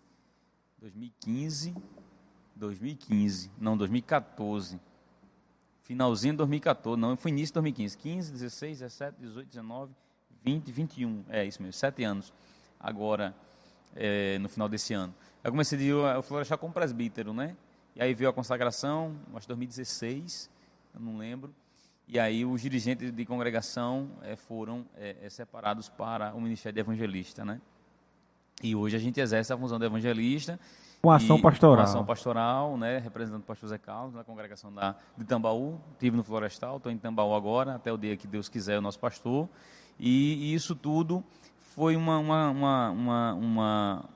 jornada, né, que passa pela formação da família, né, da esposa. Minha esposa, desde pequena, que acompanha o pai no campo, né, nas igrejas, me ajuda demais. É uma jovem, mas com muita experiência, né? Tem mais experiência do que eu, né? De campo. Ela tem mais experiência do que eu. Os 30 anos dela, como vou revelar, ela tem um pouquinho mais os 30 anos dela de vida, né? Ela tem de campo. Acompanha, então isso traz muita experiência, traz muita maturidade também nesse sentido, né? Tem as dores também que o ministério traz consigo, né? Com certeza. O ministério ele é muito árduo, a gente precisa entender isso. Não é uma chamada fácil, né? Inclusive dos missionários a gente tratou bastante sobre isso, né? Exato. Paulo, Bruno filho de pastor, né? Então de missionário também, pastor Clinimar. Então, assim, é uma chamada árdua, dura, né? A gente começa cedo, começa jovem, como a gente começou aqui, né, com os jovens aqui. Teve culto aqui, né, você vai lembrar que era nós 3. Isso, era. Na verdade, nós 4. Teve culto aqui, André, que era eu, Nilana, Alain e Pedro. Você lembra que o Pedro já tocava alguma coisa, não era? Aí se revezava, tocava o negócio e eu ia nós pregar. 4. Chegou gente para dizer assim que, mas meu filho, acaba com isso não vai dar certo não. E ainda tinha uns jovens que... tinha outras atividades, né? A gente pregando, eles fazendo outras atividades, e a gente pregando. Nunca a gente chegou lá para criticar, não vá não, venha para cá, não. Só fazíamos o culto. Começou com 4, depois tinha 5. Chegou a ter 50, né? Como você fala. Que de fato o culto ao ar livre era um culto de mocidade ao ar livre que a gente fazia. Não, o pastor Vitor levava aqui as cadeiras, ele tinha um Corsinha Classic, isso. Enchia a mala, enchia dentro do negócio. Levava gambiarra. Não, já teve vez de a gente levar com carro de mão também. Carro de mão, poxa, muitas vezes carro de mão a gente levava aqui. Começou cedo, uma época boa, né? Muito boa. Me ensinou, me ajudou muito, muito mesmo. Muito, eu aprendi muito aqui nessa casa. Então foi uma escola espetacular. Ainda jovem aqui, com o pastor Marinaldo, antes do pastor Vitor, o pastor Marinaldo implantou alguns pontos de pregação, Cidade Maravilhosa, Frei Damião, Santa Bárbara, Planície Dourada, e os escalados era a gente. Eu, Wilson Júnior, que era o Wilson Júnior, Adilson Júnior. Com o pastor Wilson. O pastor Wilson foi daqui. Foi daqui também. Né? A gente fez uma viagem com o pastor Wilson ainda, que o pastor Manuel escalou ele para levar a gente lá em Borborema uma vez. O pastor Wilson lembra disso.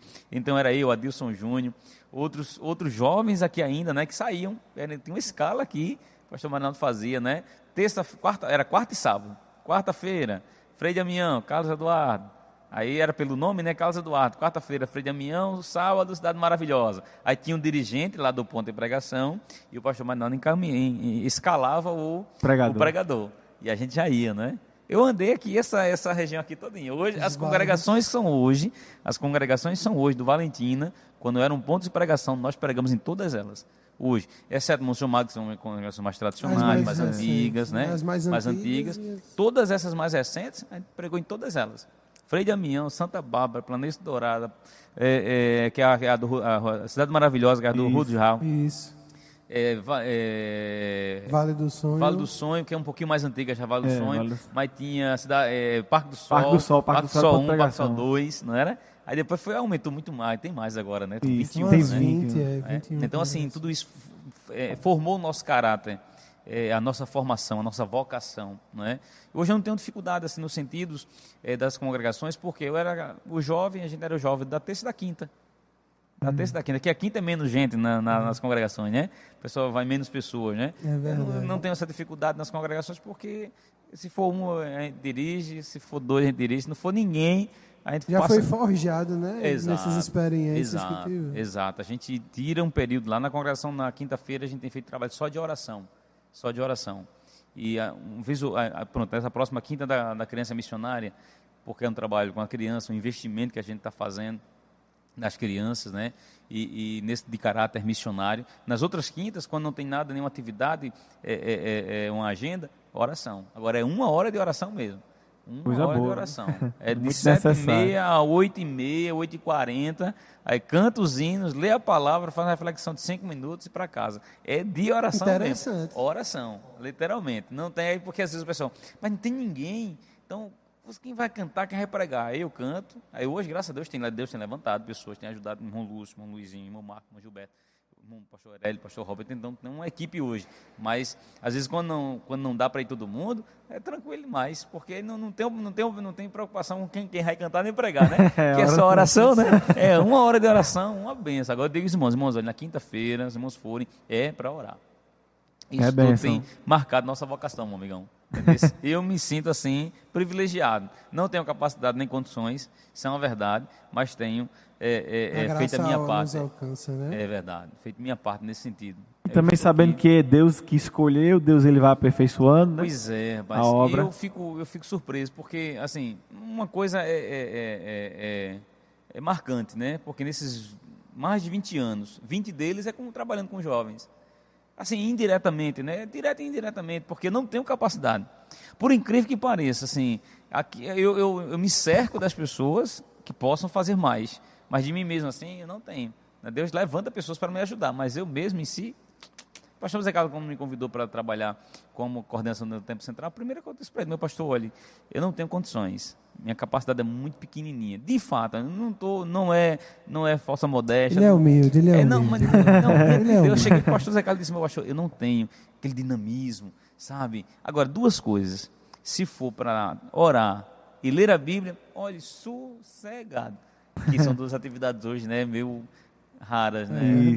Escassas, pode prestar atenção, os trabalhos mais sofridos, trabalhos de oração, esses trabalhos, né, que, e às vezes hoje você tem que plantar bananeira para ver essas coisas, né, às vezes que na época da gente já era diferente. Isso. No Cantinho do Manto aqui, misericórdia, tem que expulsar o menino para Era verdade. Gabriel, eu não sei onde está Gabriel agora, um abraço para ele, se ele vier assistir depois. Está em né? casa, está meio cansado. Um abraço, Gabriel, foi batizado dentro do carro. Tu lembra? Ele saiu, ele tinha sido batizado, quando foram pegar o pastor Vitor, pegar ele no carro. Pegar no carro, foi. Ele já tinha sido batizado, na verdade, no Cantinho do Manto. Aí o pastor foi ter que resgatar ele, porque não tinha como ir para casa. E dentro do carro era, pastor Vitor, meu filho. Jesus encheu o jovem ali. Deus batizou assim, era assim. Isso, era uma coisa tremenda. Jesus estava batizando aqui em 2012, não era? E era assim, qualquer trabalho. Qualquer trabalho.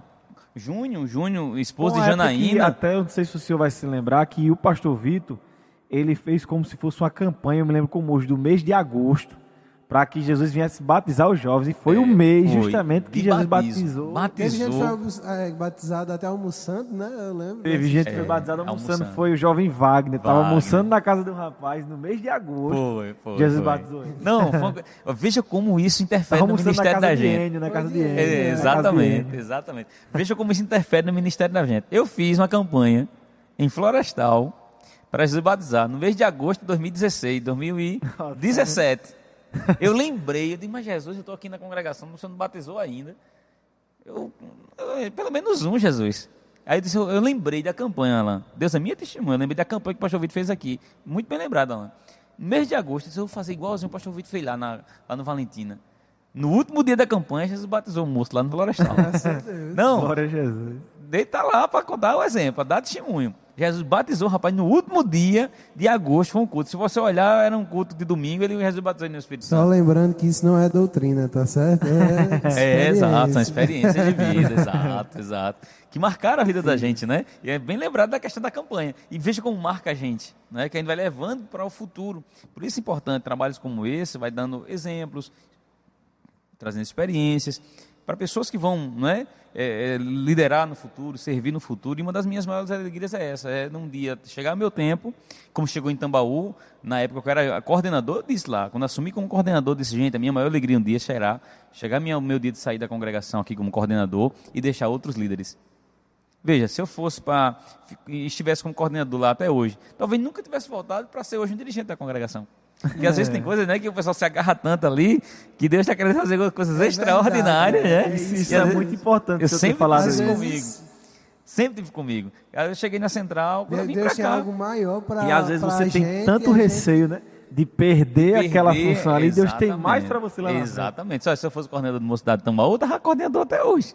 A gente tem que enxergar até o tempo de Deus, até de quando também... Exato. Palavras do pastor Vitor. Agora, Edu, eu entendo porque você veio para a central. É isso. Veja. Porque quando eu cheguei aqui no Valentina, aí chegou um irmão para mim e disse, você veio para ser o coordenador do Mocidade aqui? Eu disse, não, irmão, se eu quiser ser coordenador do E Mocidade... só um detalhe, desculpe eu tava lá em Tambaú. interromper o senhor. Foi uma coisa que eu aprendi com o senhor, que muitas das vezes, dizendo aqui no púlpito, o senhor falava, eu estou coordenador. Exato. E isso eu como jovem, sem ter envolvimento nenhum com a coordenação nem nada, mas isso já ficou no meu coração da questão da gente não se apegar. E toda vez que o senhor dizia, e eu louvo a Deus pela sua vida, e por eu estar lembrando disso agora, que por muitas das vezes o senhor dirigindo o culto, eu ainda era um jovem, não tinha experiência de nada, mas essas frases ficaram no meu coração. Por que ele dizia, estou e não sou? E eu comecei a meditar nisso, e isso trabalhou Era uma coisa no meu que coração. eu trabalhei muito comigo, desde Tambaú. E eu digo para os irmãos lá, irmãos, eu estou o pastor dos irmãos, o pastor dos irmãos é o pastor José Carlos.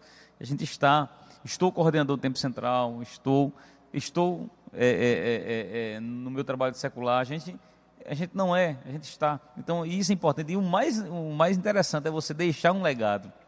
Líderes que vão te substituir, que vão levar o trabalho para frente. Eu digo lá, então, eu digo, gente, olha, se eu fosse brigar para ser coordenador aqui, eu estava coordenador até hoje. Não era? Nem ia ser. Aí eu cheguei no Valentina aqui, os irmãos, o senhor veio para ser coordenador? Eu disse, não, irmão, eu acabei de ser coordenador aqui.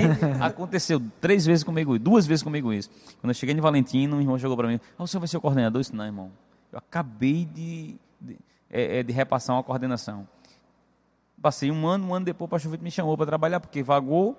Eu disse, não, pastor, eu estou à sua disposição. Fui para o Tempo Central. Quando cheguei lá, o pastor José Carlos, meu filho, a gente tem um trabalho para fazer aqui. Logo que eu cheguei, disse, pronto, pastor, eu estou à sua disposição. Não sabia o que era.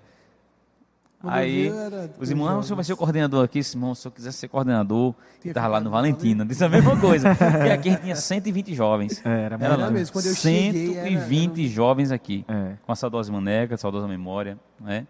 Sempre cuidou muito bem da gente aqui também, irmã Sara, não era? Que ainda está.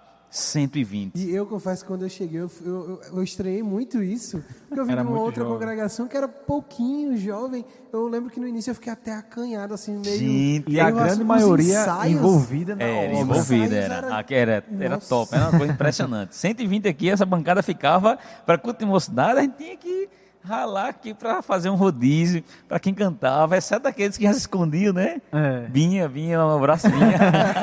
padrão, né? Vinha, se escondia, permissão, eu vinha para lembrar, meu coordenador, eu não estou aqui, viu? Me ajudava, né, Vinha? Me ajudava, porque tinha outros que já queriam, né?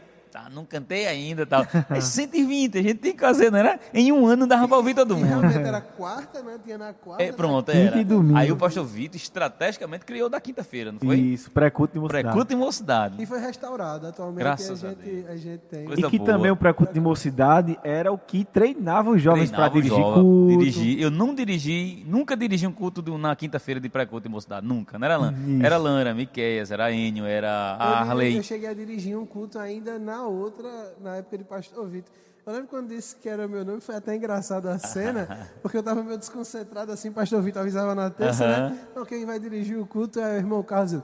Eu? Assim, tipo... Mas Veja o que é uma formação, né? As pernas Olha, tremendo. eu jovem, lá em Tambaú, teve um rodízio de dirigentes nas escalas. Teve até um dia desse, teve rodízio de novo. O pastor Zé Carlos fez. Aí o pastor Agostinho botou meu nome lá.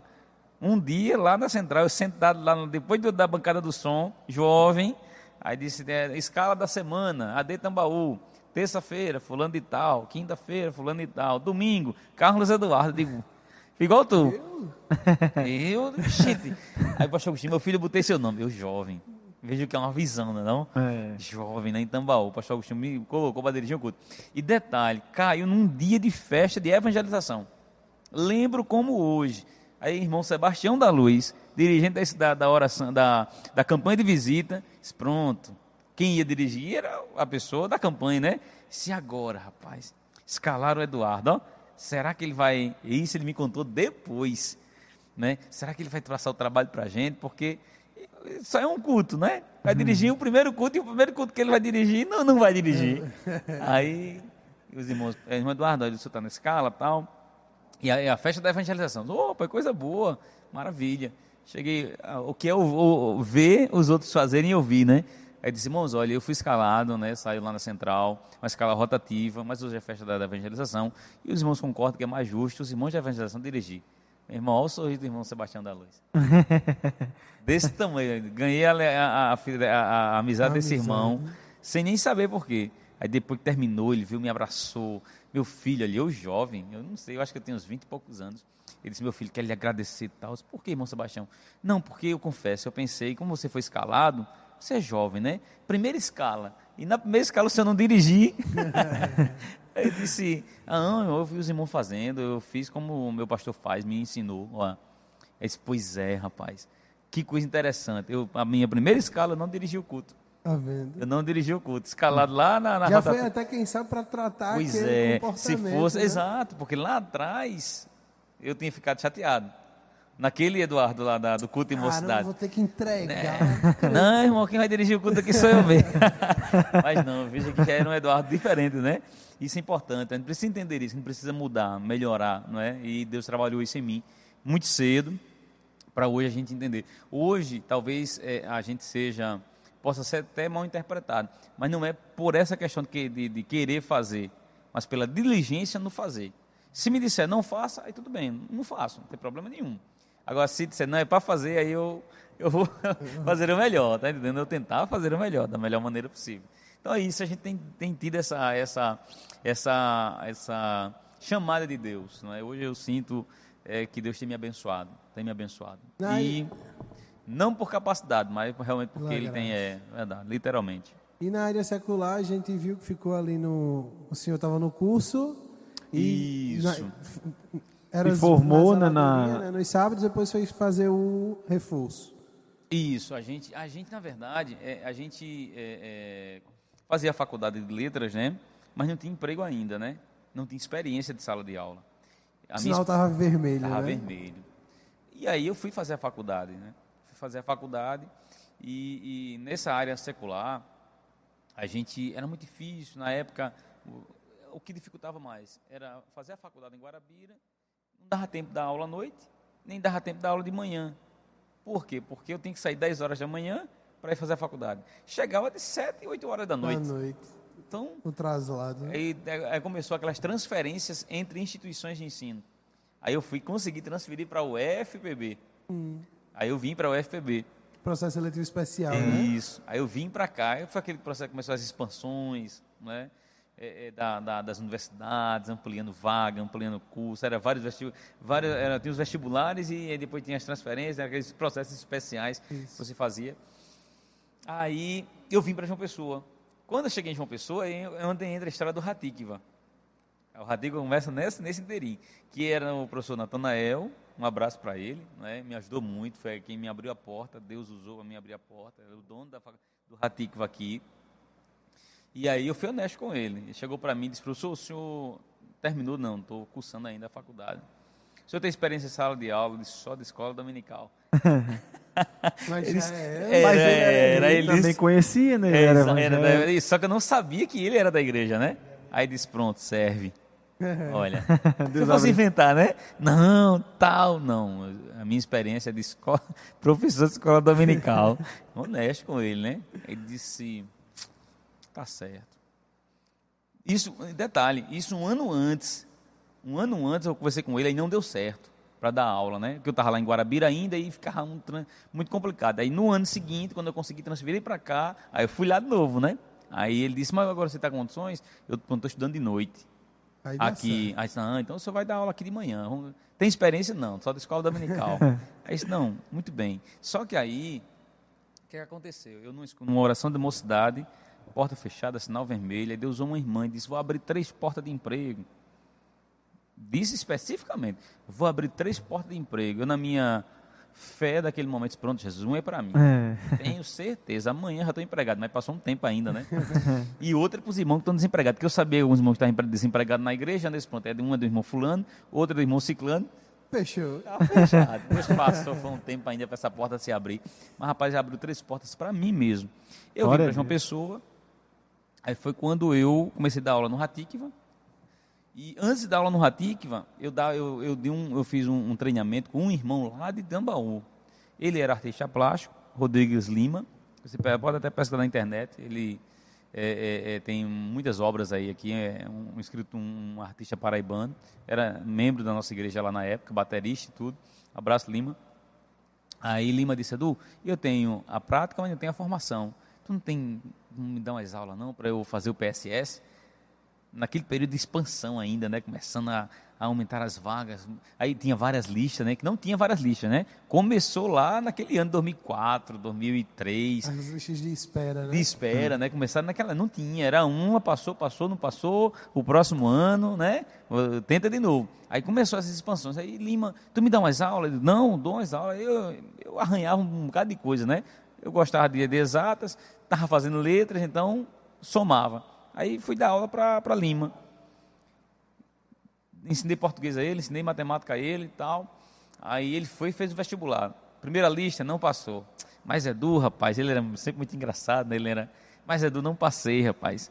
Aí, na época eu tinha um telefonezinho com anteninha, que fechava, né? Não, Lima, fica tranquilo, rapaz. Vai ter outra chamada aí, eu fiquei sabendo. Quem sabe teu nome não está na lista? É mesmo, é uma coisa nova aí, que agora estão deixando uma lista de espera. Aí, beleza, tal. Segunda chamada, não estava o nome na lista. Aí eu disse, não, rapaz, mas quem sabe não saiu uma terceira. Ele disse, sou um camarada de fé, rapaz. Mas era o meu jeito de querer não deixar ele desanimar, né? Mas, rapaz, não acredito que saiu a terceira chamada. E ele entrou. E entrou. Aí eu liguei para ele, né? Eu digo, Lima, tu já viste ali, saiu uma terceira lista, tu já viu lá a lista? Vi, não, conversa, rapaz, dá uma olhada. Rodrigues Lima, que na verdade o nome dele não é Rodrigues Lima, né? É Irismar alguma coisa. Nome artístico Lima, né? Entregando aí, Lima. Aí o que acontece? Terceira lista é o nome dele. Passou, feliz da vida, hoje ele é professor, está fazendo mestrado, já fez mestrado, rapaz, parece. Coisa boa. Está fazendo doutorado. Um talento extraordinário. De instrumento, todos. A família dele era assim também, né? Tem um irmão dele que é da aeronáutica agora, o Ismael. Então, um talento extraordinário. Ele é uma tela, pronto, a tela é de Tambaú, não tem essa tela lá da congregação, é pintura dele. Aquela pintura lá da congregação da Tambaú é pintura dele, uma doação que ele fez na época. E hoje, professor, né? E ele dava aula de artes plásticas. Veja como as portas começaram a se abrir. Como vale a pena você fazer o bem a alguém? A nossa amizade, eu ia para lá, quando chegava da faculdade, aí quando tinha culto, eu ia para a congregação de Tambaú, ele morava perto da congregação, depois a gente passava a madrugada ensinando para no outro dia eu voltar para Guarabira ainda, na época eu ainda estava em Guarabira, para fazer a faculdade. Isso pelo café da manhã, pela janta, só pela amizade mesmo, né? A gente até brincava, né? Rapaz, eu estou sentindo de Deus que é para a gente fazer isso todo dia aqui, né? Porque já era um apoio, né? Que a gente não tinha, tu tá entendendo? A gente já economizava no café, já economizava na janta, né? E aí, sem valores. Aí ele dando aula de artes plásticas na casa dele, lá no Manaíra, perto da congregação de Tambaú, não tem mais hoje, mas tinha um cartório da 5ª região, parece, o 5º cartório de registro civil da Dona Branca. Dona Branca. E Dona Branca era o nome da mãe da época atual Tabeliã. E aí ela tinha uma filha, Tainá, lembro como hoje, uma jovenzinha adolescente, Tainá, que estava muito ruim na escola. E ela socializou com Lima isso. Lima, rapaz, Tainá está muito ruim na escola, estou precisando de um professor de reforço para ajudar a Tainá, rapaz. Aí ele disse, eu tenho um. Conheço. Ó, Tá vendo vendo aí? como é as coisas? Você não precisava, né? Exato, você está vendo? Eu tenho um, rapaz. Edu, tu tá livre? Aí ele disse, não, nessa época eu ainda estudava de tarde, né, que era em Guarabira, e antes da transição, de mudar para cá, antes de vir para o Ratico ainda, aí eu tô de manhã, Lima, de manhã logo cedo e à noite, né, quando eu chego da faculdade. Eu vou ligar para ela, porque Dona Branca está precisando de uma pessoa para dar aula de reforço à filha dela. Aí se tu tem condições, gente, desempregada ainda, mesmo, a porta fechada, sinal vermelho, vivendo de bico assim, sabe? Não sei nem muitas caronas, mas muitas caronas. Teve dias que eu fiquei em Guarabira, porque perdi o ônibus que vinha para Sapé, em cima de caçamba, em cima de caminhoneta. Deus levanta as pessoas, sabe? Porque tinha um irmão lá que era policial. Aí quando eu perdi o ônibus, ele me levava na viatura até a Manzoá, que sai. Depois de Guarabira, tem uma ponte na saída de Guarabira. Depois da ponte, tinha uma Manzoá. Ele me levava para lá, para os amigos, colegas policiais, porque era mais fácil, né? Quando o policial pedia, aí a carona era mais sossegada, né? E aí quando eu perdi, quando ele não ia para a aula, aí eu tinha que sair mais cedo para nunca não perder, né? Então veja, a formação sempre é diferente, você ter tempo, pesquisar, biblioteca, tal, era a aula, saía do ônibus, caía dentro da aula, saía da aula, caía dentro do ônibus, para voltar para casa, chegava de 10 horas da noite para estudar alguma coisa, para no outro dia. O mesmo processo. Mesmo processo, era assim. O meu almoço era uma coxinha e um suco de uva, que na minha cabeça, né, digo, vou tomar uva que é bom para o estômago, e a coxinha que é frango, caldo de galinha não faz mal a ninguém, e sem condimentos, né, sem mostarda, porque isso aqui pode trazer prejuízo. Passei um ano almoçando suco de uva e uma coxinha lá. Era. Um ano. Você vê, né? Tem muitas histórias, sabe? Aí, nessa da Dona Branca, eu tinha dado aula a Lima, ela socializou com Lima lembrou primeiro de quem? Do amigo que tinha dado aula de graça para ele. Rapaz, eu tenho um amigo. Aí, quem é bom, o melhor que Lima era engraçado. Ele era muito, assim, natural, né? O melhor professor de uma pessoa. Eu digo, mas tu Lima, olha, cara, eu fiz uma propaganda aqui, rapaz, para ti, que... Olha, tu corresponde lá, né? Aí ele contou a história, que passou no vestibular, porque deu aula. Ele disse, não, eu quero esse professor, não sei o que. Iludindo, né? Iludindo a Dona Branca. Aí ele disse, tu vem, vou sim. Quanto é uma hora a aula? Na época era R$7. Uma hora por semana, por dia, né? 7 dias, 7 vai ser R$35, né? 35 vezes, se fosse todos os dias, mas ela queria um dia só, né? Era um dia de aula de reforço. Ficando alegre. Ganhava quase o que ganhava um mês inteiro. Um mês inteiro, que era R$35, R$7 vezes 5, 7 vezes 5, dá 35. 35, né?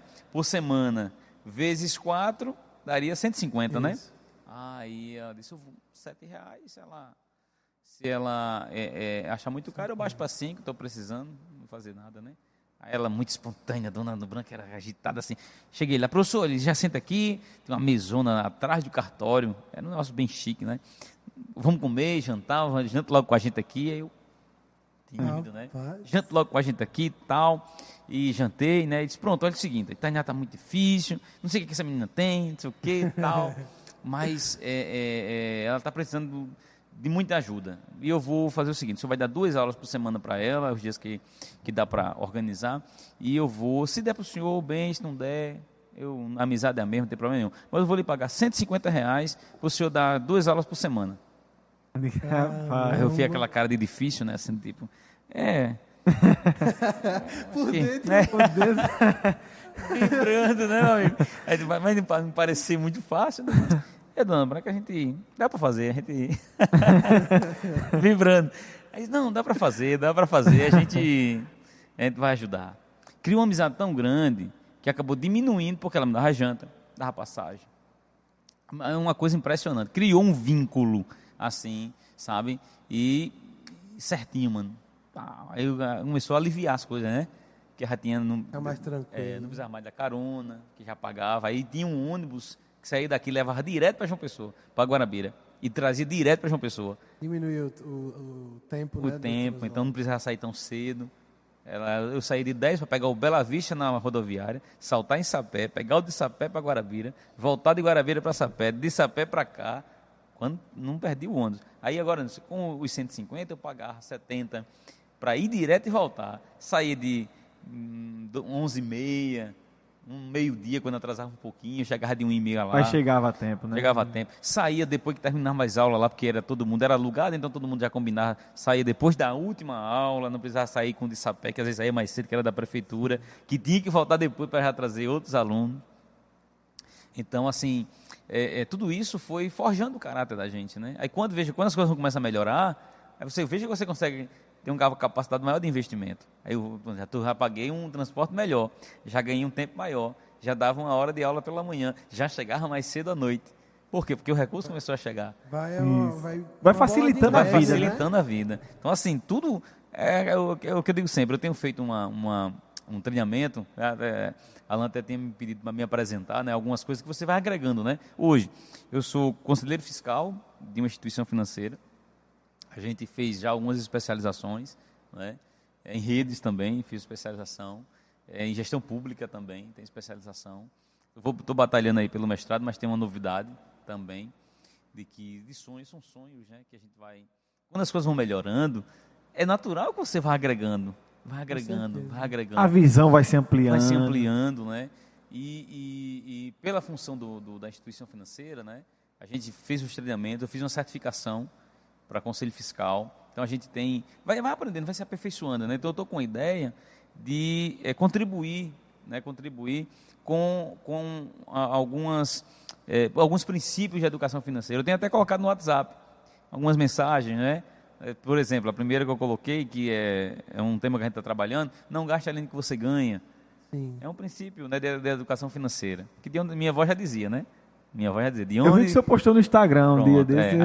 Tudo aquilo ali tem um propósito, sabe? Ali tem um propósito. Aquilo ali vai aparecer lá mais na frente, né? Mais na frente. Espere aí, aguarde que já. A ideia, me ajuda em oração, mas tem uma ideia, sabe? A gente está pretendendo registrar aquilo ali, sabe?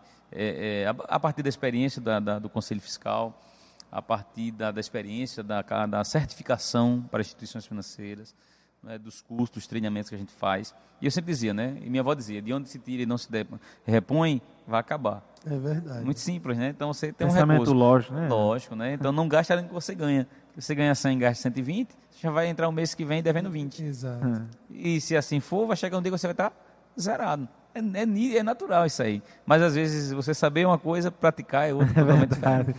Então tudo isso a gente hoje faz parte da nossa formação. Mas quando as coisas começam a melhorar, você começa a estruturar melhor a sua vida, não é? Mas se você não tiver a mentalidade correta, você não vai conseguir aproveitar essa melhoria. Mas com as aulas de reforço, eu comecei a pagar a minha ida para Guarabira. Aí foi quando eu transferi para cá, para João Pessoa, aí já equilibrou, já estou economizando a ida para lá. Veja como as coisas começaram a melhorar. Dando a aula, né? Dando a aula, já estudando mais perto. Não precisava deslocar né? Não tinha mais, custo de... Tranquilo, aí fui no Ratikva. Eu digo, rapaz, ia dar certo o ano passado, eu vou esse ano de novo. Já que eu estou em João Pessoa, o professor me perguntou, professor de escola dominical e do reforço, né? Aí disse, professor, experiência de sala de aula só de reforço, só de escola dominical. Serve. Aí foi quando encontrei Alan, encontrei Gabriel, foi aluno lá, também. Pedro, Jamile e tantas outras vezes, né? Aí eu cheguei lá, o professor vai dar aula às crianças. Eu cheguei lá sem experiência nenhuma, né? Eu digo, Jesus, o que é que eu vou dizer para essas crianças aqui? Sem nada, né? Eu vou fazer como os... Mas o título da lição textual... Como eu não era um aluno muito aplicado na época, não era evangélico, nada, eu lembro muito do que ele dizia assim, ele dizia, sai de sala, meu amigo. Era a frase que eu lembro. Que muitas vezes eu tive que ouvir. Ei, rígido, meu amigo. Não, vou falar com ele. Não, meu amigo, você não quer assistir aula. Aí eu digo, Jesus, o que é que eu vou dizer para essas crianças? Que eu nunca tinha tido experiência, né? Aí eu disse, qual o nome de vocês? Vou fazer como os meus professores faziam comigo. Uma apresentação. Aí comecei. Aí meu nome é fulano, meu pai é assim, tal. Aí eu comecei a ganhar a confiança necessária, né? Aí fui para os treinamentos, para as capacitações. Era o Expoente, não era? Isso, era o Expoente. Expoente. Muito Foi bom, esse, não era? Acho que foi no Corujinha. Isso, pô, mas, rapaz, um material espetacular. E a gente foi para um treinamento em Pernambuco. Aí, veja como as coisas começam a melhorar. As portas se abrindo. As portas se abrindo. Aí a terceira porta, que eu continuei dando aula de reforço lá. Era de manhã. Aí eu disse, dona Branca, eu estou dando aula agora de manhã. Você dá o reforço à tarde. Pronto. Não tem problema nenhum. Aí saía da cá, almoçava, 3 horas e o reforço. Aí Natanael, professor, o senhor foi muito bem esse ano e a gente está com uma vaga à tarde. O senhor aceita dar aula à tarde? Eu disse, não, a gente está aqui, quem? Já dobrou o salário, né? Olha. Aí, dona Branca, eu estou dando aula à tarde também. Que hora termina lá? 5 horas. De 6 você está aqui. Já aproveita e janta comigo. Não me largava, mamãe. De jeito nenhum. Aí as 2 portas. Não tinha sido 3 lá atrás? 2 portas. Aí eu passei no concurso de cabedelo. Mas, dona Branca, estou dando aula de manhã, de tarde, e aí à noite eu estou em cabedelo. Que hora lá cabedelo? Então, se o seguinte, aí não era 2 dias na semana, aí você diminui um pouquinho a aula e vem mais dias. Mas não me largava. Agora, por quê? Naquele primeiro ano do reforço, ela precisava de 10 na final. Eu estava em Guarabira ainda e tirou 10. Glória a Deus, né? Apaixonou, né? E Deus lhe honrando também através disso, né? Tirou 10 a menina. Seja diligente. Ligou para mim, professor, tirei. O senhor sabia que eu fui presidente de DEN? Foi, filha. Eu sabia que era difícil. Tirei 10. Aí, meu Dona Branca vibrou, tal, aquela questão toda. Eita, gente. Não, aí se for pela gente, tá tranquilo. Aí a gente ganhou a confiança da mamãe e ela disse, não, professor, o senhor não dá 1 hora, 2 vezes, o senhor diminui 30 minutinhos e faz mais dia na semana. E eu vou lhe aumentar, vou pagar 175. Aí mano, e presente, ajudava, jantava, era final de ano, é uma coisa impressionante. Aí foi quando Tainá cresceu, aí o reforço foi precisando diminuindo, aí agradeci a ela, porque realmente também já não ficava muito pesado, né? Questão do tempo também. Teve um dia que eu tive uma crise de coluna com a bolsa pesada cheia de livros, que quando eu desci do ônibus eu travei. Não consegui ir para Cabedelo nesse dia. Travado no meio da rua, aí fui para casa da minha tia e tal. Fiquei naquela noite assim, fui tomar medicação e tal. Eu comecei a perceber. Aí eu disse, Deus, eu te louvo pelas 3 portas que o Senhor abriu. Aí onde entra esse novo contexto de hoje. Disse, eu te louvo pelas 3 portas que o Senhor abriu. Mas se o Senhor me permitir, eu fiz essa oração, se o Senhor me permitir pedir eu não tenho direito nem de lhe pedir, mas se o Senhor me permitir, me dê um emprego perto de casa. E aí, partindo para nós. Eita, rapaz, chegando ali. Partindo para o final mesmo, gente, agradecendo já a participação, né, e a paciência de todos. Mas partindo para o final, eu disse, Deus, se o Senhor puder, porque quando eu saí do reforço, aí eu comecei a dar aula, outras aulas, sabe? Saí de Cabedelo, porque tinha os dias, né? Aí eu comecei a dar aula aqui no Maria de Fátima, no estado. Dava aula no Senac Móvel, lá em Santa Rita. Saía para lá para dar aula. A gestão, né, dos horários era dos horários, porque eu dava aula de português, dava aula de informática. Aí você fez um curso de redes também, não foi? Fiz um curso de redes de computadores. Aí dava aula de informática também. Visando alguns concursos, né? Mas tudo eram portas que se abriam para mim. Eram portas que o senhor estava sabendo aproveitar. Exato. Né, oportunidades. Exato. Né? Eram portas que se abriam para mim. Então, eu comecei a aproveitar essas portas, né? E eu disse, Deus, olha, o Senhor me prometeu sempre 3 portas. Maria de Fátima, Ratikva. Aí, quando eu saí de Ratikva, que eu passei a trabalhar mais em Cabedelo, era Cabedelo, Senac Móvel, Maria de Fátima, que era no estado. Sempre 3. Veja, aquilo que Deus tinha dito lá, 3. Aí uma professora saiu, professor, o senhor quer substituir? Aí eu vim dar aula no Luiz Ramalho, vizinho a Mangabeira 1. O templo da Mangabeira 1? Sei qual Luiz Ramalho. Dei aula naquela escola também, lá do estado. Jesus, o senhor me deixa pedir uma coisa, me deu um emprego só, mas que supera esses 3. E foi, né? Diante de Deus. Juntou os 3. Diante de Deus. Eu dizia, Senhor, não quero ser ingrato, não. O Senhor sabe que eu sou muito grato, mas me dê um emprego que supra os 3, que seja perto de casa. Diante de Deus, meu irmão. Aí, em 2011, 10 anos atrás, eu fiz o concurso do IFPB. E aí eu já tinha vai de muitos concursos, muitos. Fiz para oficial de justiça. Na época que eu fiz de justiça, eu fiz para aqui, para João Pessoa. Se eu tivesse feito para o Sertão, a minha pontuação era suficiente para entrar no Sertão. Só que eu tinha acabado de chegar de João Pessoa, de Guarabira para cá. Veja o que é uma formação. Volta lá para trás, para Canafístula. Veja o que é um pai, uma mãe, uma estrutura familiar. Porque cheguei em João Pessoa da faculdade, aí disse, fiz concurso. Oficial de justiça, na época era só para nível médio. Vou fazer para João Pessoa, estou muito cansado de fazer lá para o interior. Só que eu estava no interior gastando, fazendo faculdade. Veja a questão da formação. Hoje minha filha chega assim, pai, eu vou fazer um concurso lá para o interior. Faça. Quando eu olhei a lista, suficiente para a terceira entrância, que era a primeira entrância, na verdade, que é o contrário, né? A terceira entrância são as mais importantes aqui. A primeira entrância lá, suficiente para entrar na época, 2009, 2007, 2008. Não, mas antes, 2005. Suficiente. Quando eu fui para aqui, para João Pessoa, fiquei na posição 393. Nunca fui chamado. Aí, continuei. Aí foquei numa linha, porque eu fazia concurso de tudo que era área. Justiça, executivo, legislativo. Aí você vai aprendendo. Né? Vai uma dica para quem está assistindo. Porque às vezes quer fazer de tudo, né? A ideia é você focar. E quem faz tudo nunca faz nada, nunca faz nada. Exatamente. Aí eu disse, não, vou focar. Aí eu comecei a focar. Só nos institutos e nas universidades. Aí fui para o Alagoas. Depois eu conto a história de Alagoas, que dá um dia, viu? Eu passei, só para vocês entender, nesse concurso de Alagoas, eu passei mais de 24 horas sem dormir. Meu amigo. Sem dormir. E os irmãos depois eu conto, em particular. Mais de 24 horas sem dormir. Fui fazer um concurso. O presídio saiu os presos, fugi do presídio. O concurso foi cancelado. Depois eu dei conta. Uma odisseia, uma coisa assim surreal. E não passei. Aí fui fazer o do IFPB aqui na Paraíba. Local da prova, vizinho à minha casa. Saí de chinelo para fazer a prova. Pronto, esse eu vou de chinelo. E fui. Nesse dia eu disse, eu vou de chinelo. Já casado, minha esposa testemunha, e eu vou de chinelo. Tem uma camisa de malha, uma calça jeans, de chinelo. Eu vou de chinelo, que eu não quero nem... Eu fiz uma viagem daquela, lá para uma lagoa. Não passei, ainda o presídio... Fugiu, os presos fugiram do presídio, invadiram as escolas, aí cancelou o concurso. Eu fiquei lá de 5 horas da manhã até 2 horas da tarde da segunda-feira. Para fazer o concurso? Não, porque perdi o ônibus. Não perdi o ônibus, não foi levar a gente, não foi buscar a gente. Eu disse, pronto, Jesus, eu vou fazer isso aí. Eu vou fazer porque só que a mente já estava muito treinada, né?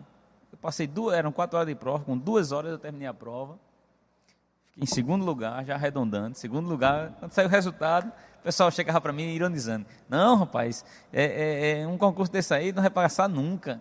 Os colegas lá eu trabalhava em Cabedelo, né? Os colegas, um concurso desse aí, vai passar, isso tem muito arrumadinho, rapaz.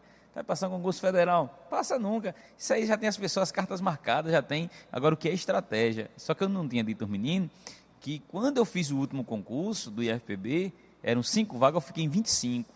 Aí eu calculei. Entrou em 5, ficou 20. Eu era o 20º na lista.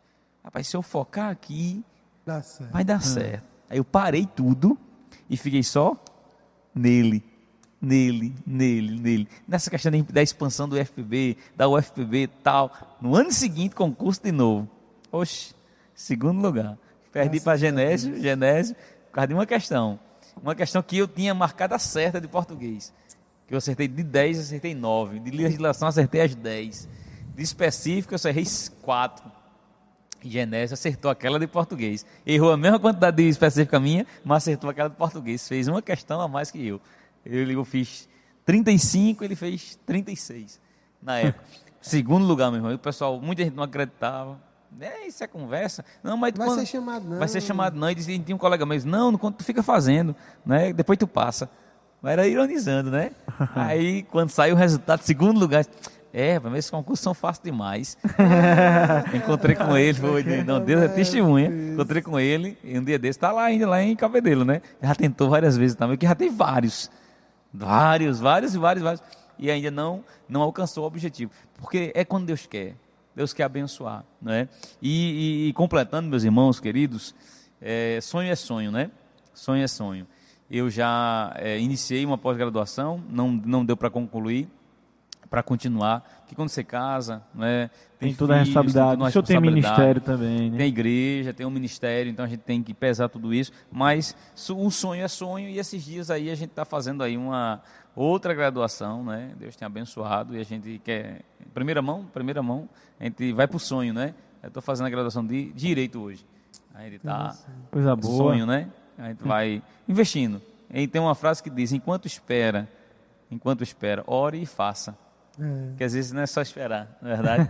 E se a oportunidade não surgir, faça acontecer. Fica a dica, né? Para quem está. Então a gente hoje está fazendo essa faculdade. Prefeito do IF, viu? Para quem não...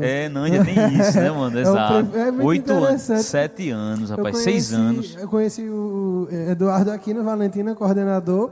Passei para a administração lá do IF. Quando eu cheguei, o prefeito do IF vai apresentar logo no começo. A estrutura era do campus. Primeiro tal. Eu conheço esse Exato. prefeito aí. A gente é uma experiência muito interessante, porque faz 6 anos já. São 2 anos de 4, né? Eu estou na metade do segundo mandato, e aí encerra em 2023. E na eleição de 2014, eu era muito recente ainda na escola. Eu acho que eu fui um dos mais jovens gestores. Quando Deus quer abençoar, Deus quer mesmo. Porque, irmãos, olha, eu cheguei no campus, né? Passei no concurso. Como fui segundo, eu pude escolher para onde eu queria ir. Eram 5 vagas no campo, 11 na reitoria e outras no interior. Eu disse, não, vou ficar em João Pessoa, né? Aí, campus ou reitoria? Eu disse, campus. Veja o que é. Campus tinha 5, reitoria 11.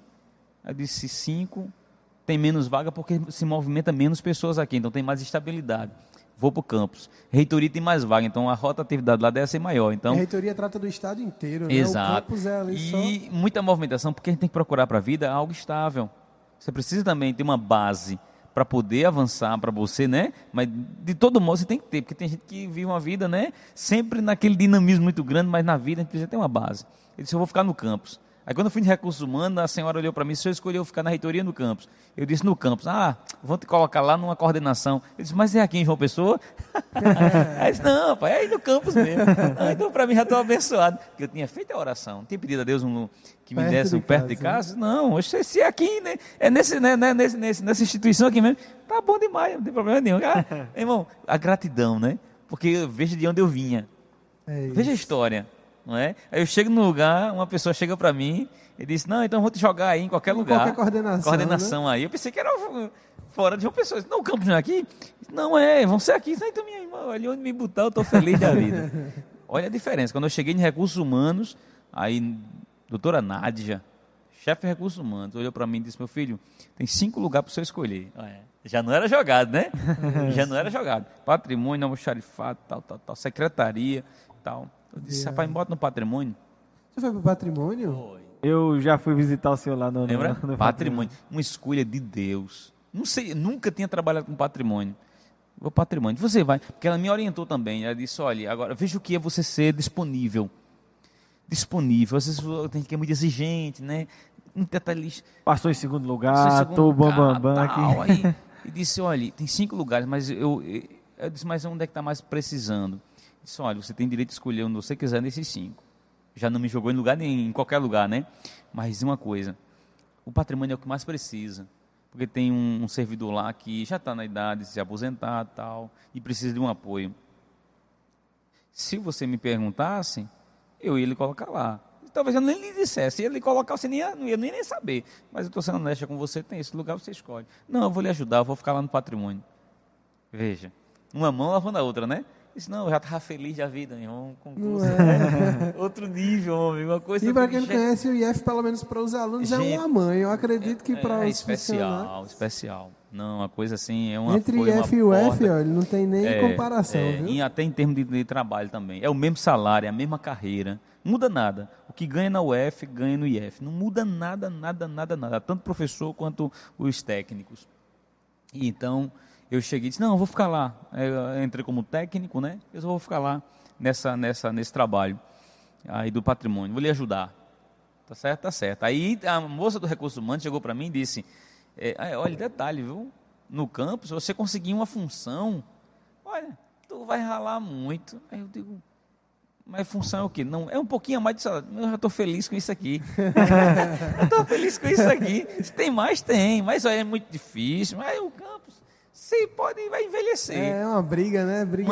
Tem mesmo, sabe? Uma briga grande, negócio pessoal tal, não. Aí eu disse, não, mas tá bom, já estou feliz. Quando cheguei na coordenação, quando eu chego lá, quem é o coordenador? O seu Damasceno. Que hoje, ele era membro da Assembleia de Deus, aí foi para a Assembleia de Santo, aí voltou para a Assembleia de Deus, canta no coral na Central. Aí eu, calado, né, tímido assim, disse, meu filho, o senhor bebe? Eu digo, não, senhor. O senhor fuma? Não, senhor. O senhor é crente, é? Aí eu, sim, senhor. Logo vi. Pai, senhor. Veja, nem sabia quem é, fui para um lugar de uma pessoa crente, abençoadora. Aí disse, pronto, meu filho, já vou ser sério com você, vou lhe treinar, porque eu estou cansado disso aqui. Quem ia passar 10 anos para receber uma função com 12 meses. Eu era coordenador no patrimônio. Graças a Deus. Aí já pensou, veja o que é você ser disponível. Você às vezes é o primeiro a chegar, o último a sair. Rapaz, tu é besta. Não, faça a sua parte. Diligente. Seja diligente. Tá aqui, se você abriu agora o SWAP, que eu entrei no IEF, quando a gente entrou no IEF, estava na transição de um sistema... Do que acadêmico? Era para um sistema... Na verdade, o que acadêmico era para a gente, dos alunos. Isso, né? tinha também para o patrimônio e para o almoxarifado. Isso. Tinha um programa semelhante ao que acadêmico, que era local, ele não tinha comunicação com a internet, era só para registro ali. Sim. A gente tirava o relatório, inclusive, mandava... uma das cadeiras eu fiz o manual do 10, do Departamento de Ensino Superior. Foi justamente nessa transição do legado para o SWAP. Eu lembro que eu tive que fazer o manual dos dois, tanto de um quanto do outro. Sabe o que aconteceu naquele SWAP? Eu no patrimônio, tinha que transferir 32 mil bens da plataforma, tinha que digitar, porque ele não conseguia exportar, né? Nem o SWAP importava, nem ele exportava. Tinha que digitar. Eu era o coordenador, o irmão Damasceno passou, antes de ser o coordenador, com ele ainda, eu comecei. Tem registro aqui. 32 mil bens. Foi manual a transferência. Manual. Se você abrir aqui o SWAP, eu tenho como lhe mostrar. Eu vou mandar um print para vocês no Zap. Eu vou mandar um print de itens que eu cadastrei no dia 24 de dezembro, às 11 e poucas da noite. Véspera de Natal. Para cumprir os prazos, para entregar tal. Para fazer o serviço bem feito, aí a diretora de administração, não é? Carlos, o senhor Damasceno já foi lá, então está aqui, ele vai me substituir. Não tinha outro, só eram nós dois, primeira. Só que aí o que aconteceu? A diretora de administração chegou para mim e disse, Carlos, tem uma vaga de substituto na prefeitura. Você quer ficar como substituto? Olha, aquele trabalho já estava sendo visto. Quem botou o sistema para dentro do SWAP? Foi esse novo servidor aí. Vassoura nova, varre bem. É o que todo mundo diz. Aí ele, segundo ano, menos de segundo ano, isso 2012, 2013 eu já estava, 2012 para 13, foi o primeiro ano, em 13 eu já era coordenador, de 13 para 14 eu já assumi a substituição da prefeitura, aí quando o titular saía e que eu assumi, aí eu fazia a minha parte, né? Tinha um contexto do patrimônio, porque o patrimônio está dentro da escola em tudo que é canto. É verdade. Então eu me tornei muito conhecido, porque eu estava em todas. Onde tinha uma plaquinha daquela, o patrimônio estava lá. E eu não sabia. No primeiro ano eu já conheci reitor, conheci diretor-geral, que eram umas coisas que o pessoal, quem é o reitor? Eu já sabia quem era. Sabe aquele contexto da Damasceno também muito conhecido, 60 anos, já há muito tempo na escola. Então veja como Deus trabalha. Começou dizendo que eu ia ser jogado em qualquer coordenação, já não foi. Eu tive a oportunidade de escolher. Já escolhi para ajudar a pessoa. Aí uma função que eu ia receber daqui a 10 anos, hoje ainda não ia receber, né? Se fosse pela versão da pessoa. Quando chegou no primeiro ano, eu já estava prometida a função. Um ano depois, eu já era coordenador, aí fiz esse trabalho de transição, tinha dois desfazimentos. Fizemos os desfazimentos de bens antigos, que fazia muito tempo que ninguém fazia, que estava parado. Aí, um ano depois, 2014, 2014, já segundo na prefeitura, aí o diretor-geral na eleição ganhou, eu encontrei com ele uma vez no corredor. Uma vez. Ele disse, meu filho, e aí, como é que está a campanha? O senhor ganha no primeiro turno, para a reitoria está apertado, a gente vai para o segundo turno, e o candidato que não é o seu candidato tem mais condições de... Fui muito honesto com ele. Hoje o atual reitor, o professor Nicásio, era oposição. Ele era oposição na época. Era oposição ao diretor. Eles trabalhavam, hoje são parceiros. Hoje são Junelo mas, e Nicásio. Mas antigamente eles foram candidatos opostos. Nele no campus, com um candidato a reitor com ele, e o professor Nicásio lá na reitoria. Outro candidato. Aí eu disse, o professor Nicásio tem mais, mais chance. Vai para o segundo turno, porque o professor também Jobs tem muita competência, mas vai para o segundo e eu acho que o professor Nicásio levemente na frente. E o senhor ganha no primeiro turno. E o novo, ele, né? Aí ele disse, está certo. Quando ele ganhou, aí eu vou entrando no campus, né? Aí já estava com o carrinho, né? Abençoando, né? Carrinho melhor. Ele estava na portaria, rapaz. Correio de Deus. Moço, eu quero falar com você. Sim, senhor, professor. Sem problema nenhum. Não vá agora lá na minha sala, tem que ser agora. Não, eu vou só estacionar e já vou para lá. Aí quando cheguei lá, em 2014, ele... Eu quero você na prefeitura do campus. Glória a Deus. Sabe que eu sei que eu estou me arriscando, mas eu vou assumir esse risco. E assumiu e fez uma aposta certa, né? Rapaz, Deus abençoou, feliz, né? Porque você, uma coisa é chegar, outra coisa é se manter, né? É verdade. E assim, pela misericórdia de Deus, debaixo do sangue de Jesus, a gente tem apoiado o professor, tem feito um trabalho lá, né? Vai ficar um legado. O que a gente conseguiu fazer, amém. A gente não conseguiu, porque a gente realmente não tem como você fazer tudo, né? Nem o professor Ornélio conseguiu, né, fazer tudo que ele queria, porque às vezes tem muitos contextos, financeiro, pandemia. Agora, amanhã, quando passar essa pandemia, outros gestores que chegarem lá, nunca vão poder dizer o que a gente vai poder dizer. Você não enfrentou uma pandemia, não é verdade? Ninguém vai poder dizer, né? Porque parou tudo. Veja como é que está hoje. Aí, então... a gente olha assim, já realmente pensando sobre tudo isso que a gente conversou, talvez se fosse contar para o Eduardo lá de Canafriche, ele estaria onde está hoje, né? E é o agir de Deus, né? É a mão de Deus sobre a nossa vida. Em cada detalhe, o professor me viu uma vez no corredor, aí depois eu perguntei a ele, professor, mas por que o senhor me convidou? Ele disse, pela sua humanização, seu acolhimento, a forma de acolher as pessoas. Porque muitas vezes tem pessoas que são tecnicamente excelentes, mas não são humanizadas. Então, quando você consegue juntar técnica e acolhimento, e humanidade e empatia, isso faz a diferença. Então, você era muito jovem, me deram muitas sugestões de pessoas mais experientes, tecnicamente até melhores do que você, mas eu pesei as duas coisas. Então, uma pessoa que é técnica, talvez nunca seja humanizada, mas uma pessoa que é humanizada pode aprender a parte técnica. A técnica é fácil de se aprender, né? A técnica é aprendida. A humanização e a empatia, você às vezes nasce com ela. Então, eu lhe chamei por causa disso. Hoje, a gente já passou do nível de relação profissional. A gente é um amigo mesmo. No sentido assim, de socializar, de compartilhar, de conversar sobre questões diversas. E Neila é uma pessoa assim, maravilhosa, né? Realmente, cara especial. O pouco contato que a gente tem, uma pessoa totalmente acessível, diretor do campus, mas... Não, ali ele é daquele jeito. É verdade. Ele briga pelos alunos, a gente discute, que é normal, a discussão no sentido, né? No campo da discussão, né? No campo para o melhor para a instituição, para os alunos. Quer ver ele feliz, os alunos estejam bem. É uma pessoa espetacular. Um abraço para ele também. Com a gente, né? Exatamente. Então, isso aí, veja que se comunicou. A gente se encontrou antes da campanha uma vez e alguém citou para ele, né? A minha diretora anterior, que disse, tem um moço lá que ele ficou na dúvida, quem coloca na prefeitura? Tal. Que a pessoa que estava não ia ficar, era outra gestão, né? Aí a diretora, aquele rapaz. Aí lembra, SUAP, lembra véspera de Natal, lembra da disponibilidade, lembra, tudo isso conta. Uma hora alguém vai lhe ver.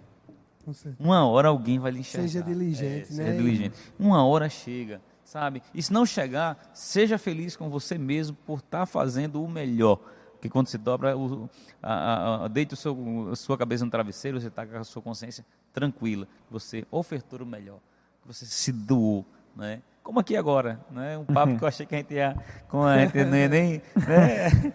Mas foi fluindo. Exato, é o melhor, é fazer o melhor, sabe? É entregar o que nós temos de melhor, né? E isso fica como exemplo para cada um de nós.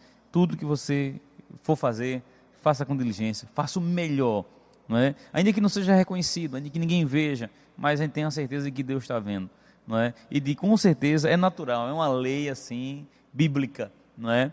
Tudo que a gente plantar vai chegar. Vai chegar para a gente, e é isso que eu estou colhendo hoje, colhendo no ministério, colhendo na vida profissional. Estou aí investindo nesse curso aí agora, né? Orem por mim, que isso der certo, daqui a 4 anos está tudo em ordem. Comecei agora, recente. Mas é isso, que às vezes, agora hoje, por quê? Porque antigamente não podia escolher. Como uma aluna me perguntou, o senhor escolheu o curso? Não, era a porta que se abriu. Queria entrar, Era, queria entrar. Exato, meu amigão. E hoje você sabe escolher, sabe? São coisas que acontecem. Quando eu comprei o primeiro carro, foi o primeiro carro que surgiu. Eu não escolhi a cor, o chevetinho verde. Amei o meu chevetinho. Aí chega um momento que o ano passado, eu fui lá e escolhi um carro, né, dentro das condições. Não podia, era o que aparecia também. Aí o ano passado, não, fui lá, não, eu quero esse, pode ser essa cor? Não, essa cor. Tal. Veja, as coisas vão acontecendo. É verdade. Dentro das suas condições, para a sua família, você poder, né, abençoar a sua família. Então são coisas que Deus vai criando. Então quem imaginaria lá atrás, quem nunca pensou que seria um diácono, não é? Hoje, né? E o extraordinário de Deus, e ainda eu costumo sempre dizer, não sou a metade ainda do que serei. Vai ficar gravado hoje, dia 20 quanto? Aí. Hoje é 22 de maio de 2021. Não sou a metade do que serei. É uma perspectiva, você tem que se enxergar. Você tem que se prospectar. Agora, já ser feliz. Enquanto você prospecta e sonha, seja feliz com o que você já conquistou. Contentamento, né? Exato, porque às vezes tem pessoas que ficam só na expectativa, mas não reconhecem o que já receberam. Então, meu conselho também fica para as pessoas seja feliz com o que você já conquistou. Agradeça pelo que você já tem, não é? E continue sonhando, não é? E enquanto não chega, ore e faça. Faça acontecer, não é? E se não acontecer, crie as oportunidades, né? E a gente agradece. Queridos, obrigado, de verdade. A gente tem algumas perguntinhas Vamos embora, que mandaram. vamos embora. Nathalie Maria, ela perguntou, são 2 perguntas, mas eu vou nem ficar em uma só.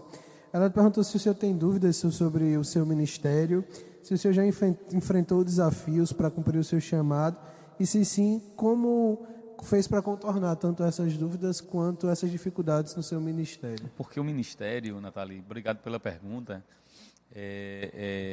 o ministério ele é espiritual, então a gente enfrenta guerras espirituais, não é? E às vezes a gente tem a sensação de que não está fazendo nada. Já aconteceu de você ministrar uma palavra e dizer, Jesus, por que eu ministrei essa palavra? Por que eu disse tal coisa? E isso, se você não tiver um equilíbrio e a convicção de que está servindo a Deus e de que você quer o melhor para o povo através do seu ministério, você pode dar um nó na cabeça. Então, como é que você equilibra isso? Olhando para dentro de você. Deus lhe chamou, chamou. Deus lhe vocacionou, vocacionou. Tem certeza disso? Amém. Agora, a sua chamada, ela não pode superar a vontade de Deus e nem ou seja, usada como justificativa para agredir as pessoas. Mas você às vezes traz uma palavra, às vezes ela é mais específica, né? E a gente fica se questionando. Aí já aconteceu de pessoas ligarem para mim depois, mas pastor, que mensagem. Olha, rapaz, Deus falou comigo de uma forma extraordinária. E aí são alívios de Deus. E um último resumo. Um dia eu fui na casa de uma irmã numa conversando com o esposo, né, uma família muito organizada e abençoadora e abençoada. Só que desta irmã não tinha muito desejo de engravidar. E respondendo Nathalie, como a gente supera os desafios do ministério muitas vezes? Porque Deus está acima de tudo isso. E eu cheguei na casa da nossa querida irmã, seu esposo, sua mamãe, e no meio da conversa, né, surgiu a informação de que a irmã dessa nossa irmã não podia engravidar. não podia engravidar. Não é nem que não podia, ela tentava, mas nunca tinha engravidado. Não sabia se podia ou não podia, mas não tinha engravidado. E aí ficou aquilo na minha cabeça. Eu fui para casa. Quando cheguei em casa, o Senhor disse, por que você não orou pela irmã? Você acredita? Acredito. A irmã mora em Pernambuco, eu passei 2 meses com aquilo na cabeça. Você não orou pela irmã, você não orou pela irmã. Era Deus, né? Me provocando. Quando meu amado irmão voltou, veio para João Pessoa, né, que ele está sempre Pernambuco, João Pessoa, Pernambuco. Aí eu fui até indelicado, eu brincando com ele, né? Eu disse, meu amigão, eu vou tomar uma sopinha aí na tua casa, me ofertando, né? Eu disse, desculpa a indelicadeza, mas na verdade era criando a oportunidade de fazer a oração, porque aquilo ficou, sabe, martelando no nosso coração. E ele sempre muito gentil, uma pessoa espetacular. Não, pastor, tá certo, rapaz, a gente vai lá tal dia, a gente toma uma sopinha e tal, muito obrigado e tal. Aí eu depois justifiquei para ele, mano, eu pedi assim, porque eu passei 2 meses sendo cobrado por Deus, lembrado de fazer oração pela irmã, pela sua cunhada, para a irmã da nossa irmã, para Deus abençoar. E, se Deus quiser, Deus pode abrir a madre da irmã. Amém, pastor. Glória a Deus. Deus me inquietou para isso. E aí eu fui indelicado, pedi a sopinha, me ofertei. Ele sempre me convida, sabe? Eu nem deixei ele me convidar, porque eu queria, né, cumprir para me aliviar daquilo que Deus tinha me orientado. E aí eu fiz uma oração para Deus abençoar, abrir a madre da irmã, Deus dar uma resposta a ela, né? E aí aumentou a responsabilidade, né? Aí a mamãe da irmã disse, eu vou gravar aqui, pastor. Ela vai ficar assistindo depois, tá certo? Aí já aumenta a responsabilidade, né? Aí eu digo, amém, glória a Deus. Mas Deus me orientou a isso. E Deus me abençoe, não engravidou. Graças já a está Deus. para nascer já a menina agora. Glória a Deus. E essa é uma Deus. menininha, vai. Deus abençoe em nome de Jesus. Então, irmã Nathalie, são essas coisas que aliviam o nosso coração. Não nos faz melhor, pelo contrário, diminui a gente a um nível, sabe, de que é Deus, sempre Deus. Nós somos apenas os canais.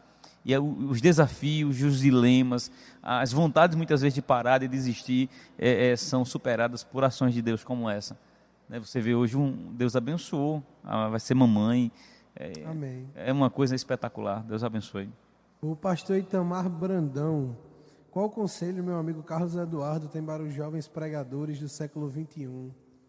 Se preparem, porque na minha época, muito obrigado, pastor Itamar, na minha época tinha um desafio, pastor, que era alguns colegas nossos, e Alain vai ser minha testemunha, André também, já é no final aqui da nossa passagem aqui por Valentina, mas vai lembrar que a gente sempre incentivava, estudem, né? Terminem os seus cursos, se formem, porque se Deus tiver um ministério na sua vida, Ele pode usar inclusive o seu curso para lhe abençoar, para abençoar as outras vidas. Porque na minha época, tinha muitos jovens que diziam, não vou estudar porque eu vou ser pastor, eu vou para o campo, sim, mas enquanto o campo não chega. E a gente estava justamente conversando aqui antes, como o senhor tem usado também os conhecimentos que o senhor adquiriu durante a vida secular, digamos assim, os cargos seculares. Acadêmica, né? Acadêmica, para o seu cargo enquanto pastor. Isso, né? Marcou minha história desde lá, que eu vi os irmãos, eu não vou estudar, não vou terminar o curso, não vou fazer uma faculdade, porque eu vou para o campo. Eu nunca percebi o trabalho, nem a faculdade, nem o conhecimento como empecilho para o campo. Se Deus quiser tirar você, Ele tira do meio do mato, né? Mas tira também de dentro dos palácios. Deus é soberano. Tirou Isaías de dentro dos palácios, tirou Amós de cultivar os bois, não é? Isso. Tirou Jeremias ainda criança de um sacerdócio que ele ia exercitar. Então, meu pastor, uma excelente pergunta, e eu diria para os meus irmãos pregadores, estudem, se formem, sem perder a chamada. Porque também acontece, né, Alan? A gente teve na época da gente, muita gente que entrava na faculdade, pronto, aí acabava com tudo. Queria mais nada, não queria mais Jesus, não queria... Não, eu sempre prezei por isso. Hoje, minha amizade com o meu diretor-geral, o professor Neilo, eu dei uma Bíblia de presente a ele. Eu fico feliz hoje quando a gente marca umas reuniões online ou presenciais, e aí os colegas, outros chefes de departamento, outros líderes, outros diretores... Não, vamos ouvir o irmão. Fala tu primeiro, irmão, primeiro. Eles me chamam de irmão, né? Porque o irmão sempre tem uma palavra bíblica aí. Veja, que alegria, não é? Você ser... E o alto escalão. Exato, marcado, né? Marcado por ser o leitor da Bíblia, por chegar, não é? E dar um conselho bíblico e trazer uma orientação bíblica. Então, eu fico feliz por isso, porque hoje eu estou exercendo um cargo de gestão e que, repito, né, Alan, estou, não é? E fazendo o trabalho da obra do Reino de Deus. Então, eu deixaria esse conselho para os meus irmãos pregadores, vocacionados para a obra missionária, vocacionados para o campo evangelístico, que estudem, se preparem e coloquem na mão de Deus. Se Deus quiser lhe usar agora, vai lhe usar agora. Se quiser usar depois, ele usa depois. É muito importante o senhor falar sobre isso, porque a sua própria vida já é um exemplo, né, para desmistificar toda essa questão de que, se eu vou ser um pastor, então eu não preciso estudar, não preciso me formar, não preciso ter um bom emprego, Deus vai me sustentar. Então, assim, a gente deve usar também das ferramentas que o Senhor nos dá, né? Porque o mesmo Deus que separa pessoas para a sua obra em específico, foi Deus que colocou Daniel para estar estudando numa terra estranha, numa terra que não era dele, a cultura diferente, mas Deus colocou ele ali para estudar, para ser um sábio do rei e com aquilo glorificar o nome de Deus. Né? E enquanto o senhor coordenador aqui, uma palestra, eu não sei se era enquanto ou se foi depois, eu não lembro agora, mas a gente teve uma palestra justamente sobre a vocação, né? Sobre o chamado, o chamado específico, o chamado duplo, o chamado para a vida social, profissional, exato. Você pode ter e marcou bastante, um chamado, né? Um chamado social, naquele que contribui, né? Tem uma chamada só para servir, tem uma chamada só para contribuir, tem gente que foi chamada só para contribuir, para abençoar a obra, para, não é? Ali em Romanos 12, né? Tem a vocação, né? Aqueles que repartem, né? Façam com liberalidade. Veja, é uma vocação, né? Então a gente falou da vocação social. Daniel teve as duas, né? Era profeta e governador e gestor, não é? Tem a chamada específica, que pode ser só espiritual, só ministerial ou só social, e você, né? E em termos até de educacionais, um exemplo para mim é o pastor Eduardo Leandro, aqui, não é? Nosso pastor da congregação aqui, nosso querido secretário executivo de missões, que é doutor. Um abraço, Edu. Né? Eu chamo ele, que ele é o Edu, branco e rico, viu, meu? Pode deixar isso ficar registrado agora, viu? Eu brinco com ele é o Edu, preto e pobre. O Edu, branco e rico. Um abração pro meu amigo, rapaz. Fiquei feliz no contato dele. Muito obrigado, Edu. Deus te abençoe, em nome de Jesus Cristo. E a gente poder contribuir. Um exemplo para mim, não é? Fica um exemplo, não é, para a nossa juventude, não é? Pastor Eduardo Leandro, doutor, não é? E servindo a Deus, um profissional excepcional, conhecido, sem palavras para falar do meu amigão.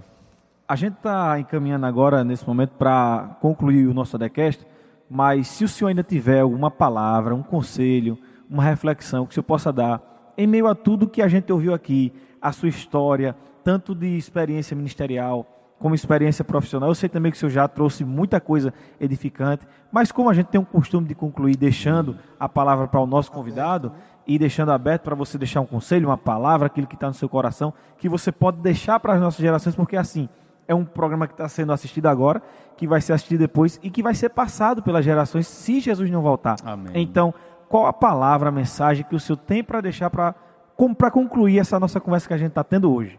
Eu diria, meus amigos, depois de agradecer o carinho, o convite, né, a oportunidade, a honra de poder passar aqui por esses microfones também, repito, né, por onde já passaram amigos, referências para nós, como já citei os nomes aqui também, né, e eu diria para as pessoas que estão nos ouvindo que nunca desista, e não desistindo, faça sempre o melhor, dê sempre o seu melhor, em tudo o que você for fazer a partir de hoje, dê sempre o melhor, e mais, antes de mudar suas práticas, antes de mudar suas ações, mude sua mentalidade. Porque muitas vezes a gente tem vontade para fazer. Muitas vezes nós temos até boa vontade para fazer. Mas nem sempre nós nos acordaremos motivados. Nem todos os dias a gente vai amanhecer motivados para fazer. Mas devemos fazer. Ainda que não motivados, nós devemos fazer. Então, o segredo não está na motivação para fazer, Porque tem pessoas que esperam uma motivação extra para fazer alguma coisa, mas não espere estar motivado para fazer. Apenas se discipline a fazer o que precisa ser feito para que a gente alcance, o que você alcance, o que estabeleceu para a sua vida. Porque vai chegar dias que a vontade de desistir, de parar e achar que não vai dar certo. Mas a insistência, a persistência e o foco vai levar a alcançar os objetivos que nós traçamos. Eu me enxergo dessa forma. Eu classifiquei de competitividade, né? Mas que pode ser chamado de foco, de determinação, né? E transforma um pouquinho os seus sonhos em metas, que às vezes os sonhos ficam muito no campo subjetivo e abstrato, mas quando a gente traz isso para o dia a dia, para a prática, e transforma isso em metas palpáveis a curto, médio e longo prazo, a gente vai conseguir alcançar os objetivos. Então, deixaria essa reflexão, essa mensagem. Faça um pouco todo dia, que nada nasce pronto. Nada nasce pronto. E às vezes a gente vê as coisas prontas, ou ministérios prontos, ou carreiras prontas, mas elas não aconteceram do dia para a noite. Elas foram construídas dia a dia. E nunca é tarde para começar. Hoje pode ser o dia de um recomeço para todos nós. Deus abençoe. Palavras muito interessantes do nosso pastor, que a gente pode resumir, né? Um homem que foi criado, né? Que nasceu ali no meio do mato, como ele mesmo disse. Verdade. E hoje, pastor de congregação, um homem abençoado, prefeito de uma instituição federal. E tudo isso para a honra e glória de Deus. Então, amém, isso fica de motivação para cada um de nós. Posso dizer para mim que eu estou saindo daqui edificado, amém, e com vontade também de conquistar os meus sonhos. E eu acredito que esse mesmo sentimento está sendo compartilhado com aqueles que estão nos assistindo e aqueles que vão nos assistir. Então, assim, a gente vai encerrando nosso ADCast. Carlos vai falar sobre as nossas redes sociais. Muito obrigado ao senhor. Obrigado, a gente está extremamente honrado. Muito honrado. Eu que estou honrado, feliz, muito feliz. E olha que nosso papo seria... A gente combinou aqui, viu? Isso aí fica para os... Muito obrigado pela sua presença. Verdade. A você também, que até agora esteve conosco. Paciência. Muito obrigado pela sua presença. Mais uma vez, lhe incentivando. Nos ajude, né, também. Se inscreva no nosso canal, compartilhe. Depois, principalmente agora, de ver toda essa conversa, mande essa conversa para um amigo, para um familiar, com certeza ele será edificado, tá certo? Lembrando que ela será passada, né, levada para as plataformas de podcast, então no Spotify, no Deezer e no iTunes, procure lá a gente também, AD Valentina 1, nós estamos por lá também. Muito obrigado, paz do Senhor, e até o próximo ADCast.